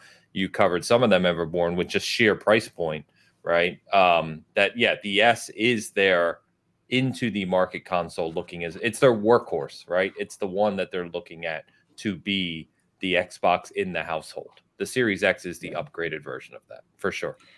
For me, an industry guy, like the X is my premium experience. It's what I want to like review games on when I'm in my home theater with surround sound, all that stuff. And then the Series S is like if I got to play in the bedroom, or if I have to play on the go, I got a briefcase that's got a screen in it, and I keep my S in there. And if I was using the Series X for that, it just wouldn't work. That Series X would not fit in a briefcase. Like there's no way to kind of make that device portable. So I think it's kind of brilliant. And it gives me everything I need. Like when I play on a Series S, I don't think like, oh yeah, this is like a obviously worse experience. I honestly can't really even tell the difference most of the time. When I'm at my home theater, I'm sure if I swapped out my S and my X with an S and played on that, I'm sure I would be able to tell. But normally it gives me a similar experience. It's good enough. And I think that Xbox did this for a reason. The Series S and the Series X are going to be lines of games of consoles that come out. There's going to be an X2 and an S2 essentially, and they're just going to keep these two consoles running in parallel for as long as they are profitable. And I think they will continue to be. You have guys like me only buying one X, whereas before I would have bought, if they were just selling the $500 Xbox One, I probably would have bought 2 or 3 of those. But ultimately, they're serving two markets incredibly well, and PlayStation's only serving one. That's an advantage. Selfishly, I wanted an all-digital Series X. I have 2 Series X's and 1 Series S, but I wanted an all-digital Series X because I haven't used the physical. I haven't used the physical disc since 2013. Right? Like you're so old. This is what I'm saying. Like I would love a $399 all digital Series X. That being said, I do think one thing I'll give the Series S, I don't know if this was in their calculation, but when you're in an ecosystem, like right now, I have this iPhone, right?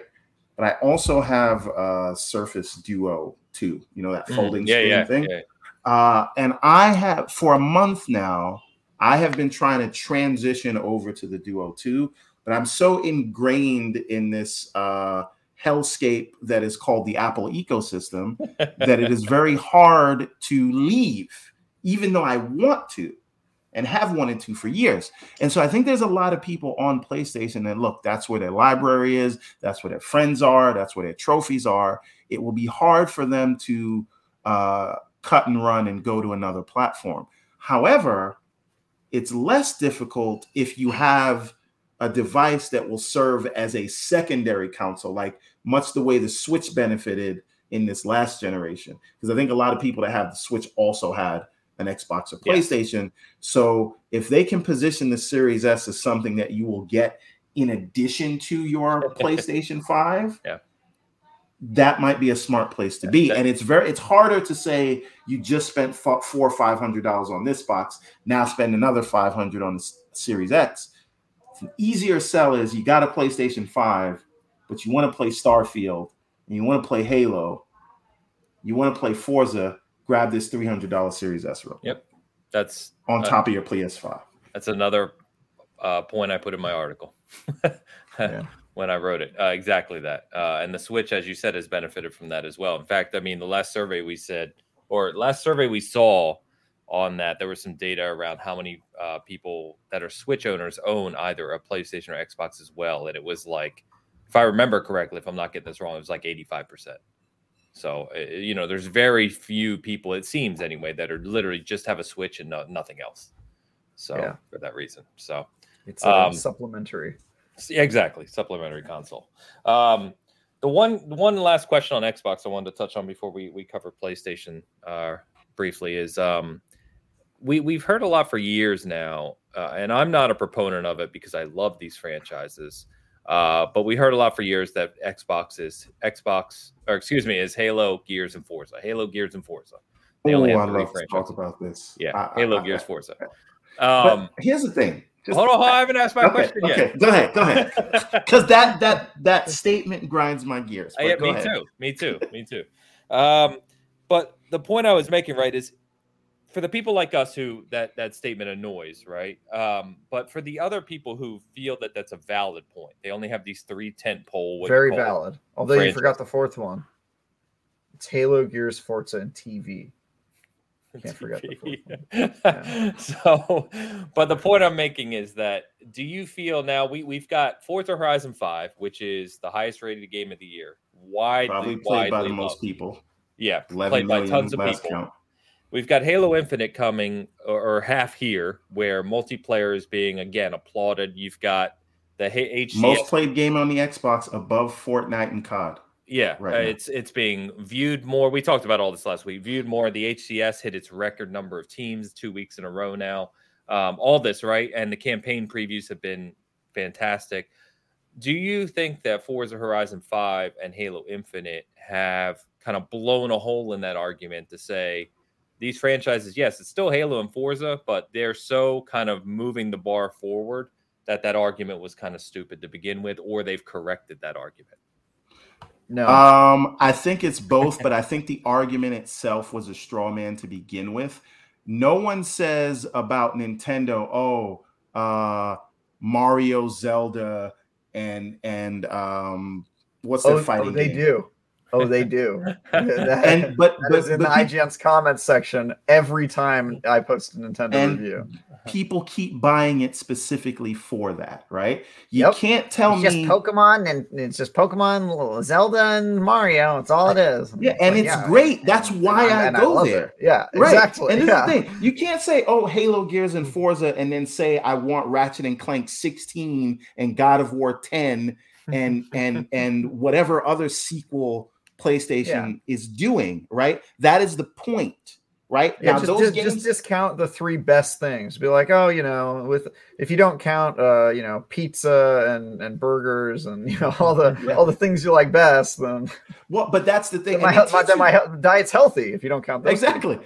But they teach you this in debate class. I don't know if you guys have ever been to the debate class. Of course, I was the president of the debate club. What up? I'm a nerd. So you know this, right? I'm not shocked at all. Look at your opponent's strong suit, discredit it off the bat so that they can't use it, and now try to use it against them, right? And then the second step that you do is limit the conversation to an argument you can win. Right. So the first thing they'll say is, we know they're going to say Halo, Gears, and Forza are great. So let's try to pretend that that's not a good thing. And then phase 2 is, let's solely limit the conversation to the one specific type of game that my side does really well. Right. So it's only about nobody. Let's not talk about third party. Let's not talk about ease of access. Let's not talk about ecosystems. Let's not talk about cross save, buy, and progression. Let's not do any of that. Let's only focus on first party AAA bangers. Sorry, bad bit in the chat. I know you hate that term, but let's limit the conversation to that so we can win that thing. Right. And let's move the conversation away from value.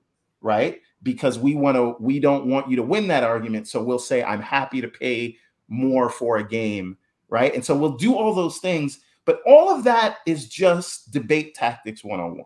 So Halo, Gears, and Forza are great, but it is no longer Halo, Gears, and Forza, right? This is why I say it's both. So there is Halo, Gears, and Forza, but there's also Sea of Thieves. 25 million players in that thing. They just did the Pirates Life thing. So Halo, Gears, Forza, Sea of Thieves. But it doesn't stop there, right? Because now it's Halo, Gears, Forza, Sea of Thieves, and Doom, and Elder Scrolls, and Fallout, and coming soon Starfield, and Wolfenstein. And you can't tell me all those titles are not juggernauts. Oh, I can, and I will in the IGN comments section. Right? So this is the thing. So one, it was a foolish argument to begin with. But even if you go and play in the waters of that ridiculous argument, the question has still been answered.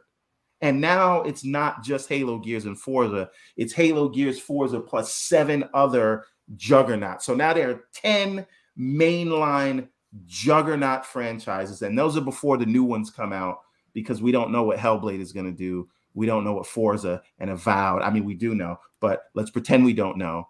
And Outer Worlds and Fable. Whatever Everwild's going to be. Yeah. Fable as well, right? Mm-hmm. So look at all of those big mainline IPs. The question has been answered, but we live in we only live in the right now. And it seems like a lot of us in these debates do not have the foresight to see where things are going, right? So to quote Kay Asante, you see the wolf tracks in the snow. Do you actually need to catch up with the wolf before you know that you're surrounded, right? So I say all that to say, why are you trying to catch up with the wolf if the wolf is going to kill you? I feel like you should go the other way if you see wolf tracks. No, but this is the wolf. I mean, but this is the thing. They don't. They haven't seen a wolf. Is Kay Asante Liam Neeson from The Gray? Is that why he's following? He actually might tracks? Be. He might be. Okay, good. You know what's hilarious? The end of that movie where he's like praying at the end. Yeah, doesn't he kill him with like old beer bottles or something like that? Yeah. Little schnapps, mini schnapps bottles or something. But no, but that's the thing. So the argument was ridiculous, but they've answered it. And now there are 10 mainline juggernaut franchises in the Xbox. I think there's more than 10 if you actually put the totality. I'm being generous, right? Like, no, you're being conservative. Yes, conservative. Yeah. I'm saying I'm being generous to the people who made the dumb argument. Correct. Yeah. I just think, to answer your question, Ames, from my perspective, the answer is just no, because even if Forza and Halo are better, the people who are saying that either are making a facetious argument and don't actually care, or they're the type of people who don't like to play those games, and them being better isn't going to make them want to play it more. If you're not into shooters, you can't go to somebody who's not into shooters and be like, yo, but this new Halo is a really good shooter. They're like, I don't care. I'm not interested. It's like telling me that there's a really good punk rock band, and I'm like, well, I don't want to listen to it. I don't care how good they are, right? So what if the Master Chief, right? What if he had a daughter that he had to take care of, and he was really sad about it?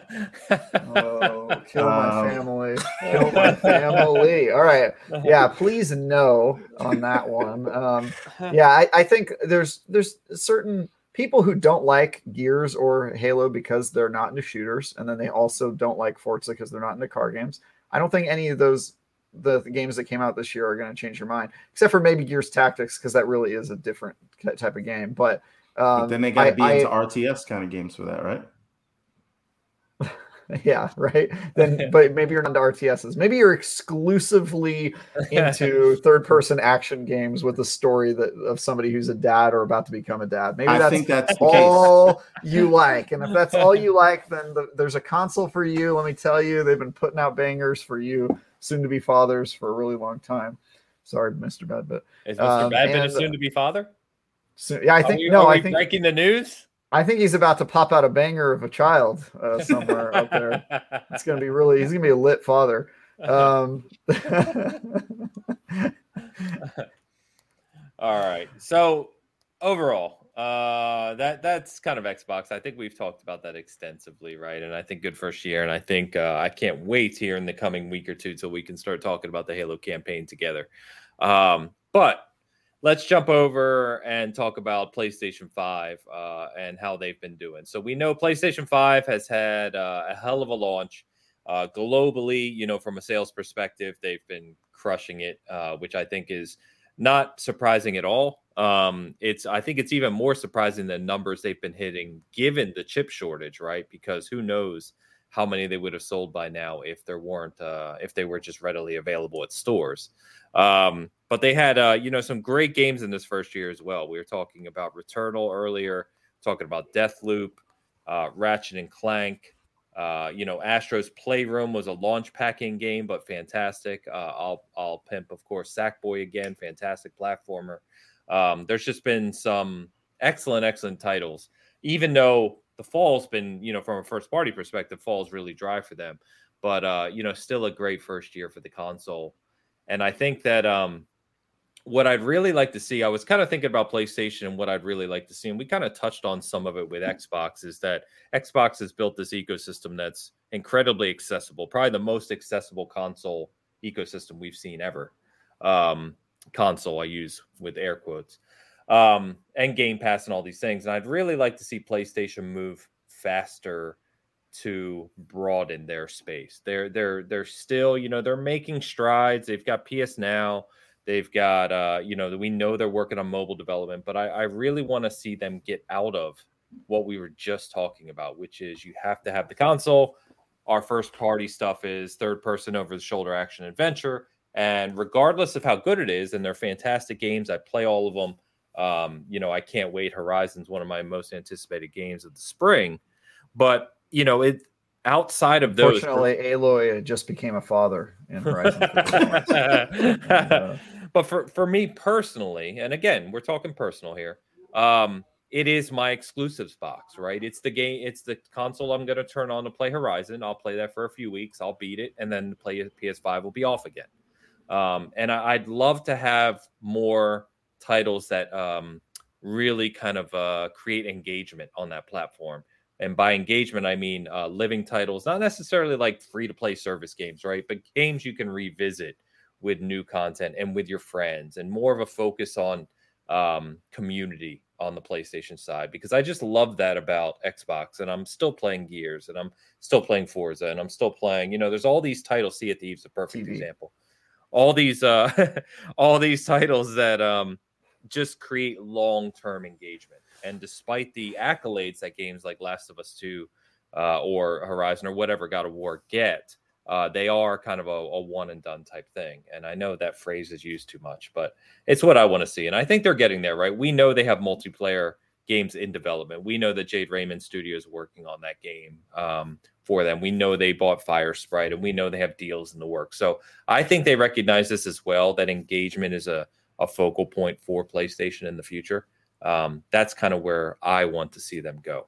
Despite having, great console. I like the DualSense is a big improvement over the DualShock 4, though. God, please get rid of parallel sticks, please, at some point in the future. Need that offset, man. I'm begging you. The touchpad's terrible. Yeah, and the touch. Yeah, I know. I hate the touchpad. I don't understand why it's there. Nobody actually uses it as a touchpad in the game, including Sony. It's your menu or map button. That's all it is. Yeah, it's menu map button, and then you can't even use it to scroll around the map like you used to back when they first introduced it for PS4. Yeah.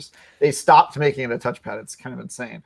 But yeah, Sony's been obsessed with touchpads ever since the Vita. The offset sticks on the Xbox is one of the reasons I primarily play all my multi-platform Xbox. I can't stand because let's take Game Pass out of it, right? Because I'm obviously not going to buy a game somewhere else that is included in the subscription that I'm already paying for, because that would be lunacy.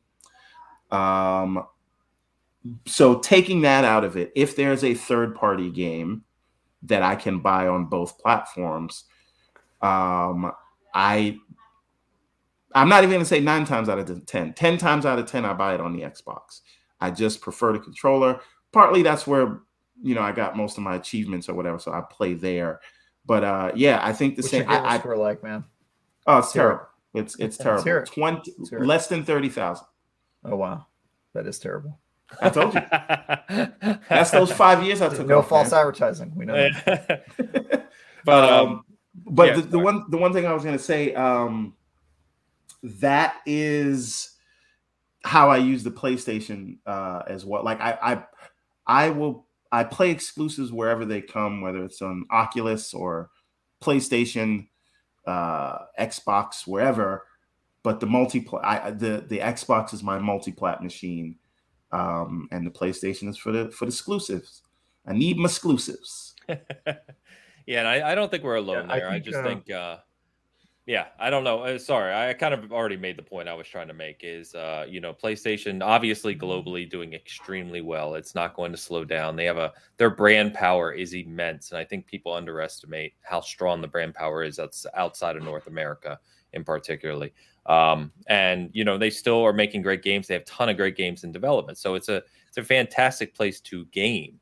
But I really do want to see it. Just, again, me personally, I like that online engagement. Online gaming, playing with friends is where I spend most of my time. And PlayStation, just from a first party perspective, doesn't do a great job of that today. And that's where I want to see them improve. Yeah, so I guess I'm on the opposite side of you, Ains. I kind of don't want them to change or become more accessible. I'll be clear. I'm not saying to stop making the God of Wars or I get Horizon, that. etc. Yeah. I think their walled garden model works. Okay. For them. It's and I think that's okay. I think if you want to make like a walled garden where you have these super premium experiences and they have a certain model, maybe that isn't like a game as a service model, because I do want them to have non-games as a service model. But the thing is, once you get a taste of games as a service, that's all you want to do. Just look at Ubisoft. All their games are games as a service games, right? EA is quickly following suit. There aren't a lot of like single player games. And I think in order to make that business profitable, you have to make people pay to get into your walled garden and pay premium prices, like paying $70. And I don't know if creating a Game Pass kind of clone is the right way to go.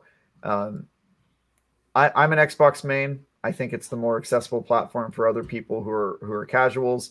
I will probably continue to buy my multi-platform games on Xbox just because I think they do a better job with that ecosystem. And I don't like the PlayStation controller very much. But I think that I would hate to see the model of the walled garden go away completely.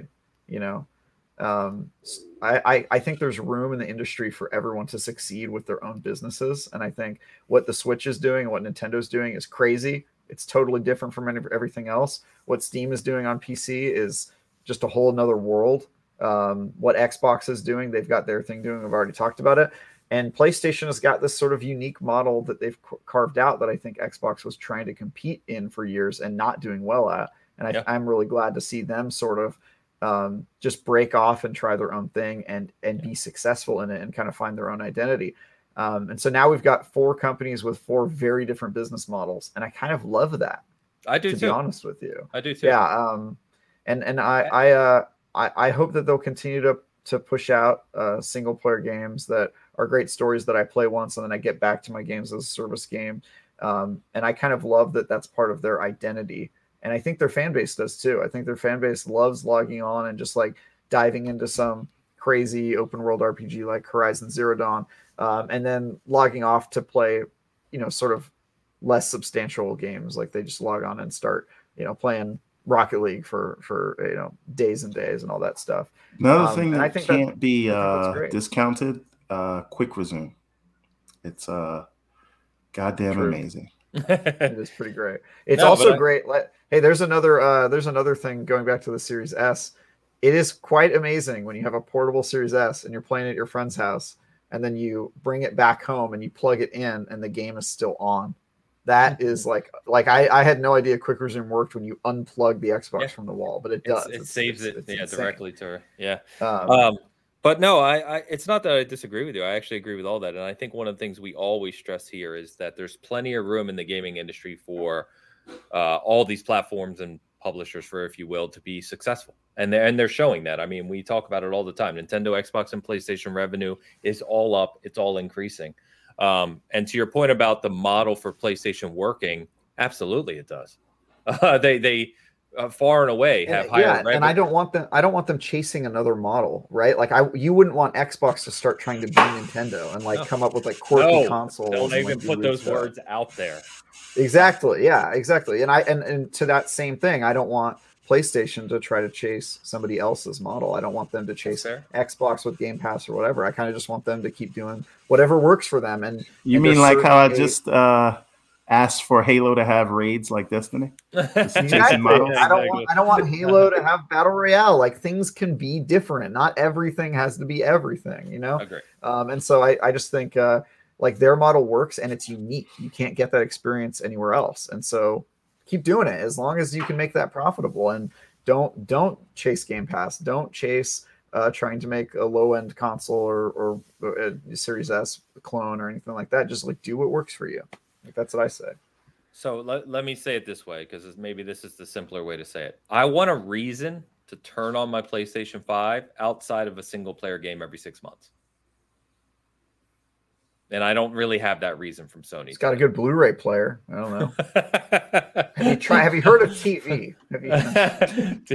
Yeah, they have Apple TV. I think with PSN Plus, right? So yeah, I don't know, man. Like I sort of have that relationship with my Switch. Anytime there's a big exclusive, I'll pop that thing on and just get like super addicted to it. And my PlayStation, I pop it on when there's new exclusives. And some people use it for multiplats, but if you don't use it for multiplats, I don't think it's ever really going to be your place. I don't think you're ever really going to turn it on unless you're downloading those PS Plus games every month, or which I forget to all the time. I forget to all the time too, but like that's like a reason to log on once a month at least. So yeah, I don't know, man. I think I love the kind of niche that PlayStation has carved out. It's not really a niche; it's huge. But I like the part of the market where they sit, and I think we're in the healthiest relationship between all four of these different platforms that we've ever been in. It's like, so it's kind of amazing. And I think that's a great point. I think we see a lot of people still invested in the vestiges of that sort of, Sega, Nintendo, Xbox, PlayStation, like, war with shitty marketing tactics and like kind of good old boy days of the console wars that was started for marketing reasons.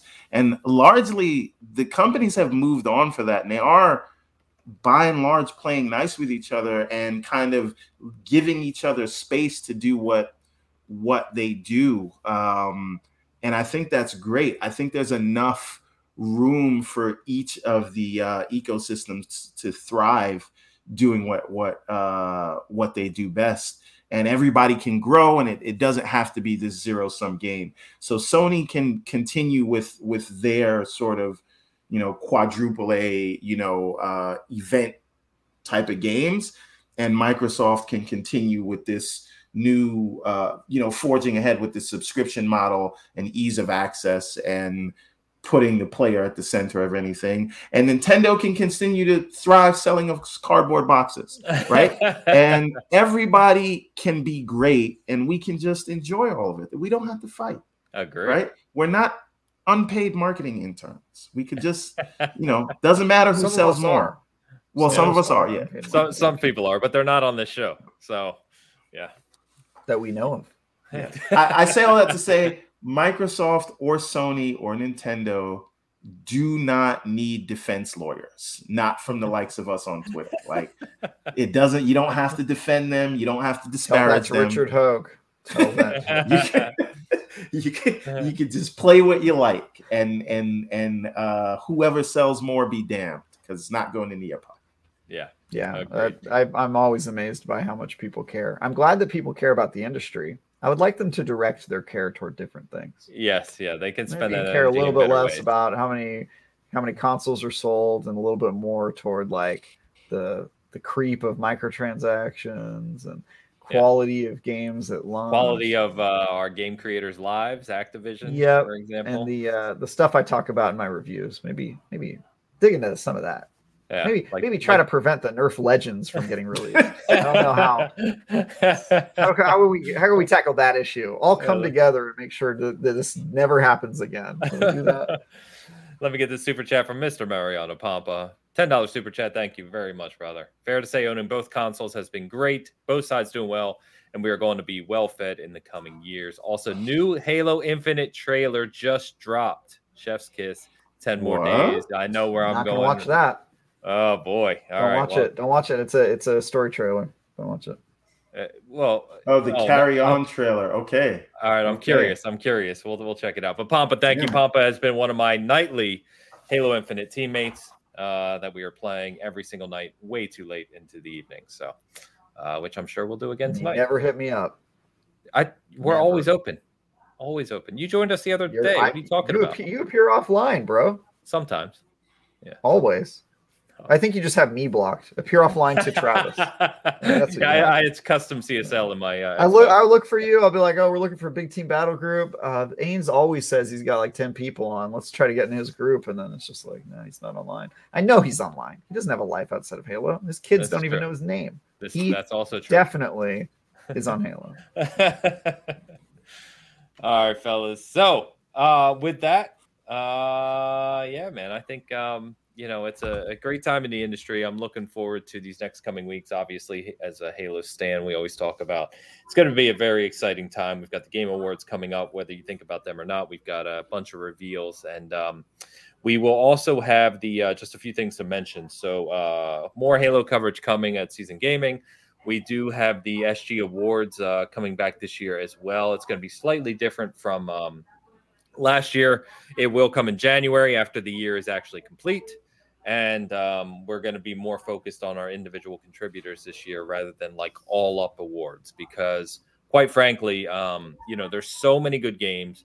There's so many games that go unrecognized. We talked about a couple of them here today that we thought it would make a lot more sense for us to kind of focus on. Yes, here's the critically rated best games of the year, but here's a bunch of other games that all of our contributors this Season Gaming really enjoyed, and kind of talk through those. So stay tuned for that. It's going to be kind of a different type of thing, but coming early January. So do you also have like, because I know we talk about Metacritic a lot on this because we're from different outlets, but do you guys have like a Season Gaming highest rated games list, like the highest grades you gave this year?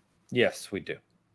Nice. Yeah, so that'll be part of were they all given by you? I feel like you just give yourself all the games you know are going to be good. So you probably have like the highest scored overall games of any of your. Well, I mean, yeah.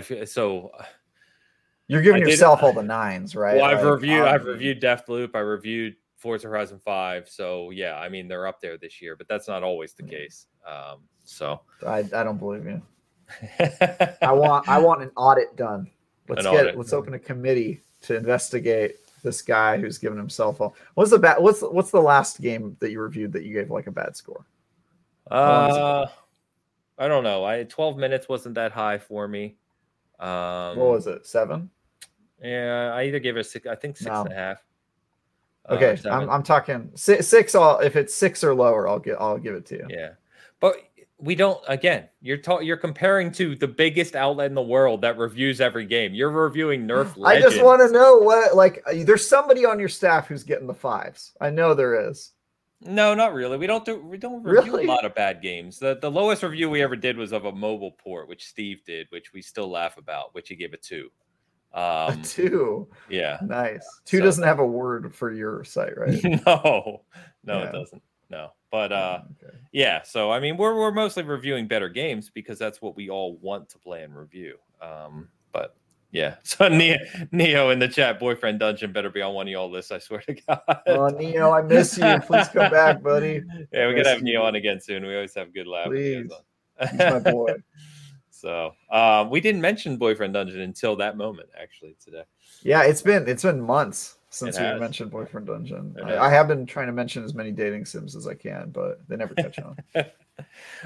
The last thing I want to say is we're actually nearing 8,000 subs on YouTube. So just want to thank all you guys who tune in, who have subbed to us, and appreciate the support. So thank you very much. With that, we're going to go ahead and close up shop. Everborn, man, absolute pleasure having you on. Appreciate all the insight and conversation. Obviously, it won't be the last time.